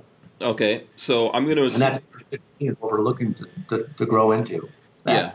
And there's other good ones out there too. So yeah, I think that's a really important part of this equation. I don't know if you guys are thinking about like acquisitions in the space or whatever, or in terms of social media, because AR-15 I think is a very early form of a social media thing. Yeah, and I think there's other things out there, and there's been platforms, right? There's a lot of platforms out there in the industry. There's Full30, there's Gunstreamer, there's YouTube, there's other things, but I think the biggest problem these guys have is, one, support from the industry, two, like the eyeballs from the community, and then three, they have to figure out how to somehow make it a two-way street for folks like myself that are content creators, right? But the truth of it is, going back to those numbers you were talking about, and numbers are really important here. I can tell they're important for you guys. If there's about 175 million people at the base of that pyramid, going up to like 5 million diehard guys, there's definitely an ecosystem there that can benefit a lot of people. Even though like YouTube and all of that's never going to go away, probably. Right. Don't forget, a lot of these new gun owners are not necessarily on our side. Right. They're buying guns because they feel threatened. They're not buying guns because they want to be a Second Amendment patriot, or they want to go out do it. They feel they're scared. Okay. So the natural thing is, okay, if I'm scared, I'm going to go buy something that's going to make me not be scared, as scared. Now, do they believe in the same things that maybe we believe in? Not always. Yeah. I guarantee if you ask them, maybe half do, maybe a quarter do, but the rest are just kind of out there. Yeah. So to me, that's where you got to get to those folks somehow, without scaring them off. And a lot of people will scare them off if you're too aggressive, because if you start talking about one subject they don't like, they'll go run in the corner and hide. It's a hard sell. It's a slow game. It's not like this quick game where you can somehow just inundate someone with stuff. Like, no, it's not it's a magazine, not a clip and this thing, and you're just smacking them upside the head and they're like, okay, well, I had enough of this. Well, even if you start barking the Second Amendment and you start barking this at them and barking this stuff at them, they're going to go, who the hell are you? I didn't get this because I was, and forever after, when they hear Second Amendment, they'll go, I remember that guy that was trying to push me into this group, or telling me I was, you need to be a patriot and bang your chest and, do all this stuff. And it's like, I think a big important part of it is keeping that, like, there's a, first of all, guns. None of us here is just all into guns, right? We're probably, it's a big part of my life. A massive part of your life, Pete, generationally. Walter, I think it's the same way. But we do other things. We like other stuff. Oh, so I have other interests, yeah. Yeah, there has to be a kind of balance and a soft sell instead of, no, we're trying to convert you over to this and change your whole life and make you, like, give up your friends and not talk to your family members anymore. Right. We have to figure out how to do that. But here's the thing that's happening. I'm going to try to stay on YouTube and Facebook and all of these places as long as I can. What that means is more and more I have to keep breaking down what I do because they won't accept it. So eventually, if I just stay on Facebook and YouTube and all the other social medias, I'll be pretty neutered in a few years, if that much, right? I'll be pretty neutered, and it will be senseless to not have somewhere that I can at least, when people like, you know what, I really like this guy, if there's some deeper thing that I could get to, where can I go to see that? And it needs to be a solid place that I can stop like worrying about as much, where, you know, every 3 months, 6 months, this is changing, that's changing, this thing's going away. This is, you know, we need some kind of stability there where we can maybe almost funnel off people slowly to go over here. Or one of these days we're going to turn around actually, and they'll just go, that's it, we're done with all of this. No gun stuff, no matter who it's coming from. That's the big worry, Hank. And that's, AR-15 is a forum platform, but there is the video that we're doing now platform. There is instant messaging. There's a lot of services that wrap around that. The thing that the thing that's needed, there's some good technology out there. And you need two things. You need a lot of eyeballs and good technology. There's a lot of technology that they don't have the financial support, the ad support, because there's not eyeballs there yet.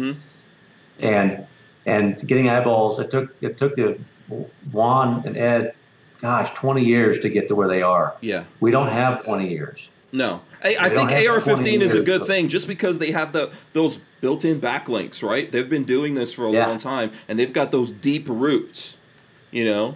Yeah. Now we need to patch it together, right? So, acquisitions are part of that. Yeah, absolutely. Yeah. Absolutely. Other future stuff.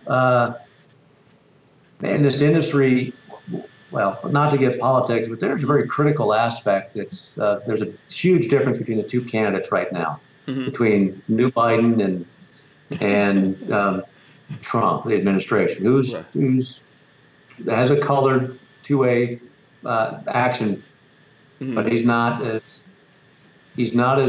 bad as Biden by any stretch. Biden's probably the most horrible two-way policy right now. Right. And be aware of it. So one of the concerns we've got in the future is people don't think that, well, it's sloppy Joe over there. He doesn't have a chance. Let me tell you, he has a chance. He has a chance. We should understand what the differences are between the two policies. The math is right now. The math's up in the air, and that's the electoral map. The math's up in the air. Within the margin of error, which means it could be a full sweep on the D, which means Biden, Pelosi, and whoever comes in the House or in the Senate. So this could be like the first 2 years where we got the healthcare program we've got. Their focus is going to be on rolling back taxes or rolling back all the tax breaks and firearms. Yeah. That's a big push. Yeah, and they're not going to necessarily be like the other side that hemmed and hawed when it came to Second Amendment stuff when they had a supermajority. Democrats don't play that game. They're going to go in there and crush the buildings and do as much as they could possibly do. When they were in control completely, they didn't crush the buildings.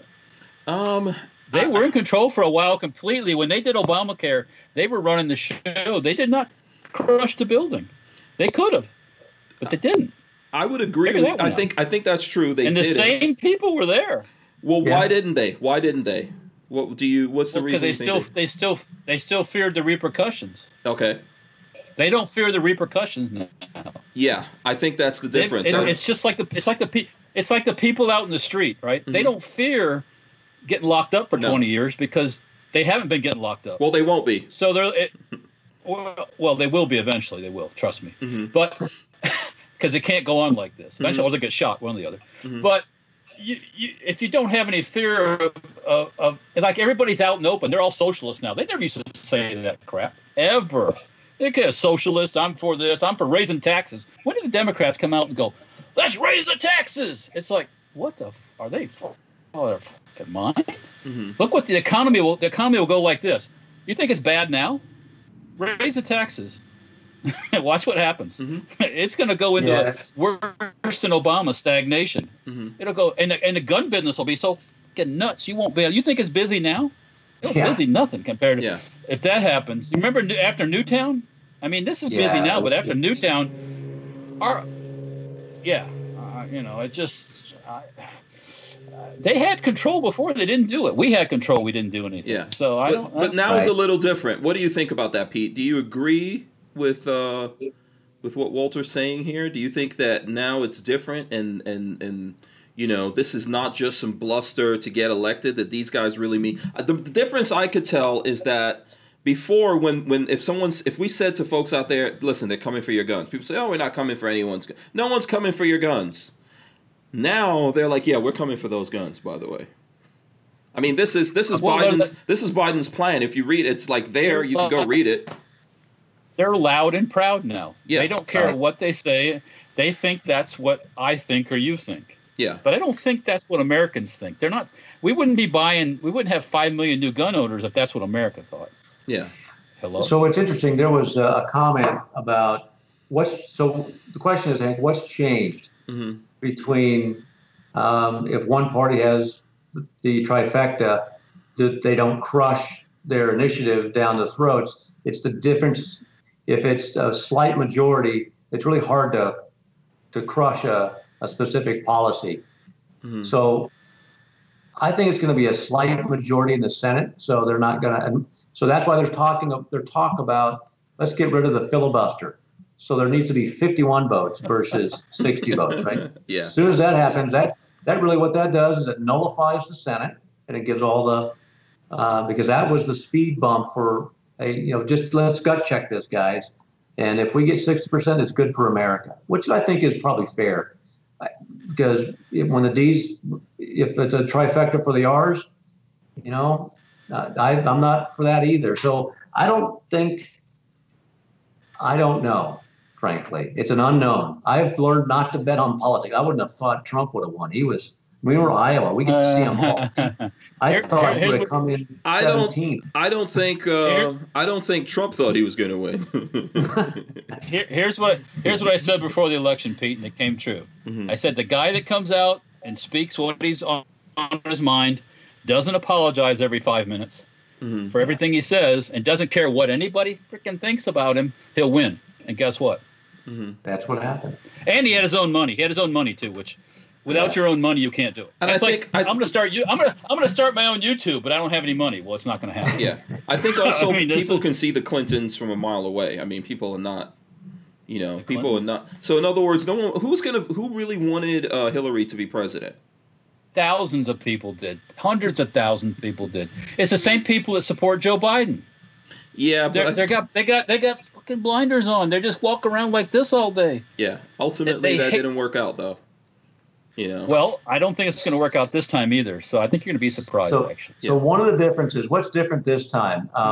There's 5 million new gun owners. The majority of them came from the urban areas, which are traditionally Democratic in those areas. And I think going through the process of buying a gun and waking up to the fact that there's a lot of rules around it.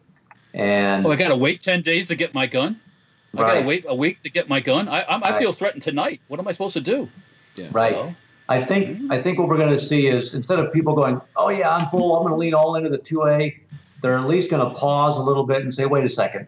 That rhetoric that you've been giving me all these years, I'm not buying it. I experienced something much different than what you're telling. So I've got a wake-up call in reality. And if there's enough of those people, and it's really from the NRA days, if there's a 3% movement in some of these districts, that's enough. That's the margin of error that will push one candidate over the other. We're so tight on our elections of winning in most of these purple areas, which are the ones that are swing states, that voter turnout is the game. So if these new gun owners, if it's security that's their issue, they may not go vote because they can't stomach someone who's going to take that security away. Or they may go vote and change it at certain levels of the ticket.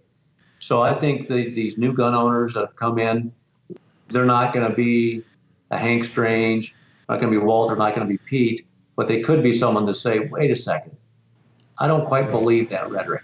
Yeah. I'm not I've gonna. been told the story. I mean, they've been lied to for a long time. Yeah, maybe I this think you would be awakens them. surprised. Yeah, I think people would be surprised. There's a number of things going on. So, for example, this COVID-19 shutdown, I know that it's like Dems, libs out there feel like this is going to work to their advantage. I think a lot of people are really mad about that. Oh yeah. Because it's a story. You're just not hearing from them. And I'm not talking about like the silent majority that a lot of us are, that we don't waste time answering polls and all that. I'm talking about the regular folks out there have had enough of this months ago. You know, regular people. So that's a massive wild card that I think they believe that's in their favor, but people could see it. You know, and I think that's what you're running into. And then on top of that, they didn't really offer anything new. I mean, there's nothing new in what they offered. They didn't come up with anyone younger or anything like that. There's just like, you know, what are you doing? So go back to what you said, Walt.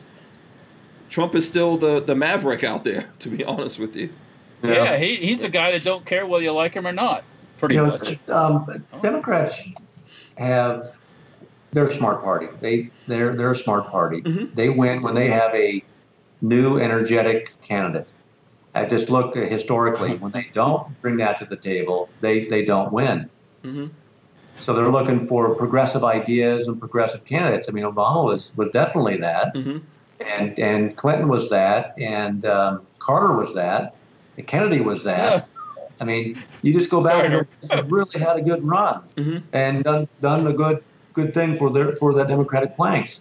Yeah, I think the exciting Democrats don't really want it. That's why we have Biden, and that's why the VP thing went a little weird, and then the person who we all knew was going to be the VP became the VP, because ultimately the actual stars that you're talking about are out there. When they're looking at it, they're like, nah, I don't want it. Not in this environment. No thanks. Yeah. Did you see what Hillary Clinton said, that Biden should not debate Yes, Trump? I did see that. So that's just telling me that he's going to get shredded alive. Yeah, that's what she says. She's afraid of Trump's skullduggery. So Trump's a pirate. Awesome. Oh yeah. Well, guys, that was her words. I can read it to you. Those were her words. If you don't believe me, let me see. Since we got Pete here, we're not really like bringing up the news or anything like that. But I did see this from Hillary, and I was like, this has got to be. Oh, actually, no, it wasn't Hillary that said that. It was Pelosi. Here, I'll bring it up for you. Oh, that's right. Yeah, it was Pelosi. Yeah, Pelosi says. The walking corpse. Pelosi said, I don't think there should be any debates between Biden and Trump. She goes on, lists all her reasons and stuff like that. And then as we go down, let's see, where is it? I'm looking for the skullduggery here. There was a part here where she said that there's going to be skullduggery, and I was like, wow, this is I'm trying to find it here. I'll find it for you guys, but it's definitely in what she said, which is, to me, amazing. I'm sitting at home one night, Pete, and here comes a Biden commercial about climate change. Mm-hmm. And I'm thinking, that's all they freaking got is climate change? I mean, that is such a wore out. That's like Russia, their whole Russia narrative. It's like, come on, climate. It's all you got. You got Creepy Joe. Is climate change? Mm-hmm. What's interesting, and I think that it came through in one of these comments. I'll make this statement. And I'll say I'm a professed independent. Mm-hmm. Unfortunately, when we say Democrats, many people say, well, I'm a Democrat. and I don't believe everything that head of the party believes in, or Republicans. And we identify not wholeheartedly. We're not all 100% one demographic. Mm-hmm. And so I think maybe a better way to say it is, that the Biden policy or the Trump policies, those things, because I think we said it before, we're not all just one monolithic block of thinking. And that's what makes us really strong. And hopefully we start to hear individual voices out there on both sides of the parties, on both sides of these affiliated lines, or even this third independent voice out there to say, hey, look, who's the best person? what are the best policies that fit where I think America should go, and that's how we're voting in this near future. Instead of just pulling when I came back to Iowa, we had a big lever called R and D. We didn't. The two-party system is what's getting us. I think a lot of gun guys, by the nature of who we are, we don't believe in big government and all that kind of stuff. We don't. No. We don't like politicians. I mean, it's just the nature of who we are, right? I think we all realize that there's Republicans who have totally just forgotten about the Constitution, much less the Second Amendment. So I feel like, yes, there are a lot of people like that. Let me bring this up real quick because I did say this. It's there. It says she explained she did not think the president of the United States had comported himself in a way that anybody should and has any association with truth, evidence, data, and facts. And as a result, any debate with him would just be an exercise in skullduggery by Trump. Boom. Trump is getting skullduggery claims thrown at him now. Where's the definition of skullduggery? It doesn't have something to do with skullduggery. Skullduggery. Okay, I could tell you what skullduggery is. It sounds like you're doing something to a skull of a dead person. That's etymology probably goes back to that. But, so I'm not even going to touch that one. But that's not what the definition. To me, when I hear skullduggery, I think about pirates. I'm like, oh yeah, right. That's not bad words to me. But here it is. Here's the definition. I'll throw it up here on the screen for people. Underhanded or unscrupulous behavior, trickery. And she's accusing him of that. Yeah, right. Yeah. Russia. Can I say Russia? Yeah. Russia? Yeah, exactly. Russia. We all know that. Let me get to some. We've got like 8 minutes because we're burning through time here really fast. Hey, Pete, do you ever have a day when, do you have some ties that, I know your job is not like, okay, I don't know what you do on a daily basis, but do you ever go in and just go have a hard time focusing? Oh, well, that's every day, dude. There's so many. I go. Is he a dude? Is he a dude? Yeah, I do. Okay. I go in with a clean slate, thinking I'll at least be able to work on my special projects and hopefully deliver something to the guys. Oh my gosh, it just whiplashes back and forth, and it's great. Especially right now. And fortunately for yourself, you have a lot of people that are in charge of various things. Yeah. But I have sometimes hard to focus. That's the secret. Yeah. Pete, do you ever get distracted by your mini bike obsession when you go into Brownells? I'm just asking. Walter's obsessed with mini bikes. Instead of building guns, he's in there building mini bikes, and he's asking you this question because he's guilty of it. They were asking in the chat about the guitars in the background. Oh, right. Oh, okay. Yes, that's true. Do you play? I do. I'm trying. I'm trying to play. So what do I play? I like blues and kind of like Richard Thompson. If everybody knows the old Fairport Convention, really great guitars. Leo Kaki, those kind of players that know how to pick well. Okay. But blues is it, man. That's kind of where I am. And my kids play too. So. Are you taking like formal lessons? Are you doing it over the internet? You got a DVD set? What are you? How are you doing internet and formal. Okay, cool. I'm at the really bad stage right now. Okay, how often are you playing? Like once a day or? Yeah, about every other day. Okay. All right. Yeah, like tonight, Sunsets will be out there practicing. Oh, sweet. Yeah, that's how you got to do it. Now, they were also asking in the chat about when do you think the shortages are going to end? Yeah, so ammo. John Parsons was asking about ammo company deliveries. We'll try to get that in there. And smash the thumbs ups, by the way. Don't let this show end and we're not at 100 thumbs ups, okay? We need literally 16 more thumbs ups to get there. So come on, people. Smash the thumbs ups. Okay, so yes, answer ammo. So let's jump into ammo real quick. I believe that we're going to have this, whatever happens in November, we're going to be through the reaction, I think, third quarter next year. So that's going to be right around September. Let's figure out, that's the next point where my crystal ball becomes really cloudy. I think we're going to slide down and calm down. I think COVID hopefully will be over. Or at least the panic around it will be over.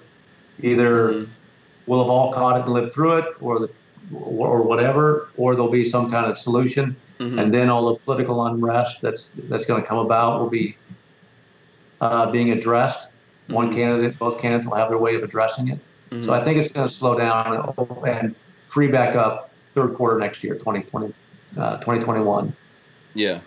Brian Quick says, can we give a thumbs up for all the people that work in the warehouse, filling orders, shipping and receiving? Those folks make it happen. That's true. That place is like the post office. Well, no, not the post office. Wait, I'm sorry. I apologize for that. I retract my statement. It's like UPS or FedEx over there. Here, I'll snap a photo of that. See, the guys can. I'll send it out tomorrow. Yeah. and also with the ammunition, you got to remember that the ammunition manufacturers, I was told when Newtown was going on, they set quotas of how much of each thing they're making each year, and figure that whole thing out. So for them just to automatically increase things, it doesn't a lot of times work in their schedules and plans and stuff like that. So plus a lot of them make stuff for the military too. So and you're not going to interrupt the military stuff. Yeah. Right. By the way, Guns and Gear says Vista's CEO said the same timeline. Oh, yeah. Yeah. So, yeah. That's and then Guns and Gear says Pete works in the warehouse as well. Yeah, I go up and pick orders when they're need a little break back there. Yeah. Can we tell some stories? So I don't have the picture evidence right here in front of me, but when I came over there, and I don't know if you remember. You should remember this, Pete. I came there, and you guys didn't want to let me stay in the warehouse as long as I wanted to. and people might think that was a joke, but that warehouse, you actually cannot do that. It's a lot of scurrying around back there. So I got to remember that. Yeah. Yeah, if you look at the video of me trying to hide out from these guys in the warehouse, yes, we were having fun, but no, you cannot stay. Trust me, I tried. So I remember, so where you park, where your parking spot is, the employee of the month gets to park right next to you. Sure. Yeah, you don't know this. I have a picture somewhere. I actually parked in that spot right next. And I took a picture. Huh? I got a couple of guys in the industry. They'll come in, and I'll be out, and they'll give me snap photos of them with their feet up on my chair, and they're drinking from the Pete cup that I got. Oh boy, they're into the lounge. Yeah, that was pretty cool. And then Lola was reminding me of SHOT Show. I want to say was it 2 years ago? SHOT Show 2 years ago at Media Day. There was this dude that came up to me, and by the way, a lot of my fans are, first of all, listen, I've got black fans, white fans. There's a lot of white guys, some very hairy ones, big beards, stuff like that. So a guy came up to me at Media Day, and he was like, "Hey, Hank Strange, how you doing?" and everything. So I'm talking to him. I'm like, I don't know who this guy is. And Media Day, with the beer. Yeah, everyone's not supposed to be at Media Day, but this guy's just talking to me, and I'm like, and then he goes, I think he realized I didn't recognize who it is. He's like, "Yeah, I'm Pete Brownell." That's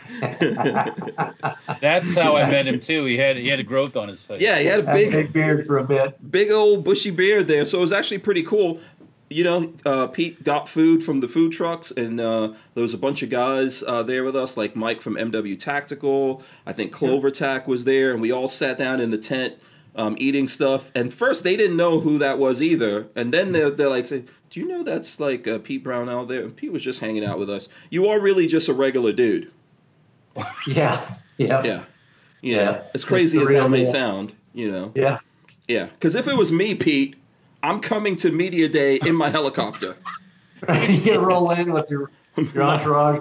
My helicopter's landing, and I'm getting special tents. Special tents are coming out. My chef is coming out and making me a special meal. The other people only get to look at me eating my meal. No.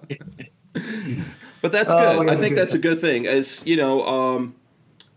that's a cool thing. I know that sounds like pretty simple or whatever, but that to me is something that I think is cool because I've been doing this for a while, and I've seen a lot of guys that, like, I've been into offices where the guy has a he's got a waterfall in his office and golden statues, all kinds of crazy stuff.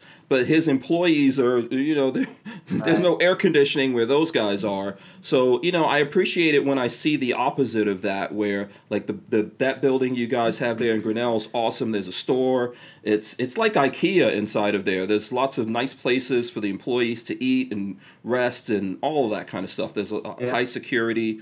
And, it's not, at least it doesn't seem like it's all about you. No, I get reminded daily that I put my pants on one leg at a time, and I still need to do the dishes and put my shoes away. And wait, you got to do the dishes? I do. That's right. That's right. Don't tell Lola about that. Yeah, this is why you have kids. That's right. Make the kids do the dishes. No. Oh my gosh! Yeah, my kids think they're too good to do the dishes. It's a great community. I love to be in it. Just be one of the regular guys in it because we have a lot of fun. Yeah, absolutely. Walter, is there something you want to say before I start wrapping up here? So, Pete, do you have children? What are they in the business? I got 3 kids. They're just going off to college now. My youngest is still here. We'll be a household with 1 kid left in it. All right. Yeah. Big adventure people. So yeah. So you can't walk around the house naked yet. Do whatever you want to do. Yeah, I know. I can't do it either. Soon, one of these. That's the dream. That's the dream. I have a dream. Yes, you gotta have a dream. No, I think in the end, I know for me, I've got one that's away and one that's there, and they're your babies still. Yep, I'm the guy that's gonna be missing them and traveling out to see them all the time. Yeah, family's important and very important. So yeah, absolutely. Okay, so let's do this here because we're at 9:00. I'm sure there's more things you guys want to ask, but I appreciate Pete coming on. So what I want to do is wrap everything up here, and I'm going to start with Walter. Walter, if the folks out there want to get in touch with you, find out what you're doing, how can they do that? Best way is to call us on the phone. But if you like to use the interweb, which I do, safetyharborfirearms.com, everything's on there that we have. There's also the social media, which is YouTube, Facebook, Instagram, or Safety Harbor Firearms, and then of course the mini bike stuff, which is Dirtfoot Racing, and that's on those same platforms also. So everyone go to Dirtfoot Racing and tell Walter to make more guns. Well, I'm waiting on barrels right now for the 50 barrels. Yeah. Maybe. But we are making stocks and stuff like that. So. Yeah, maybe Pete knows someone that makes some 50 BMG barrels. No, it's a slim. It's a small market. Yeah. So Pete, I know you probably don't do a lot of social media, but for the folks out there who want to know the best ways to communicate with the folks over at Brownells, what would you say that, what they need to do there? 800 number. You can always get a hold of me through the 800 number or our direct line, 641-623-5401, or send me an email, peteb@brownells.com. It's pretty simple. Okay, awesome. There you go. All right, so stay right there, Pete. I'm gonna wish everyone good night here. I want to remind people to go to hankstrange.com, sign up for our email list. Big thanks to Safety Harbor Firearms for sponsoring the podcast here. We really appreciate that. Also, big thanks to Pete for coming on, and for my friend Ryan for making this happen. Hashtag BOP. Shout out to Ryan and Josh and Roy, of course, and all the folks over at Brownells. Everyone at Brownells is awesome. There were some people that were helping me hide when I was running away. There were some people that were trying to help track me down, but, it's all good. Stay right there. I'm going to hit the end for everyone. Make sure you guys subscribe to the channel, ring the bell so you can be notified every time we go live.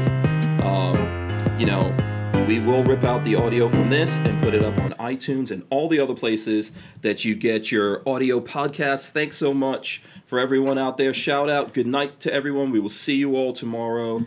Who wants the final word here? Pete, you want the final word? Go out there, pull the trigger, and be safe, America. See you later. Yeah. Awesome. Thank you so much. We're out of here, guys. Peace.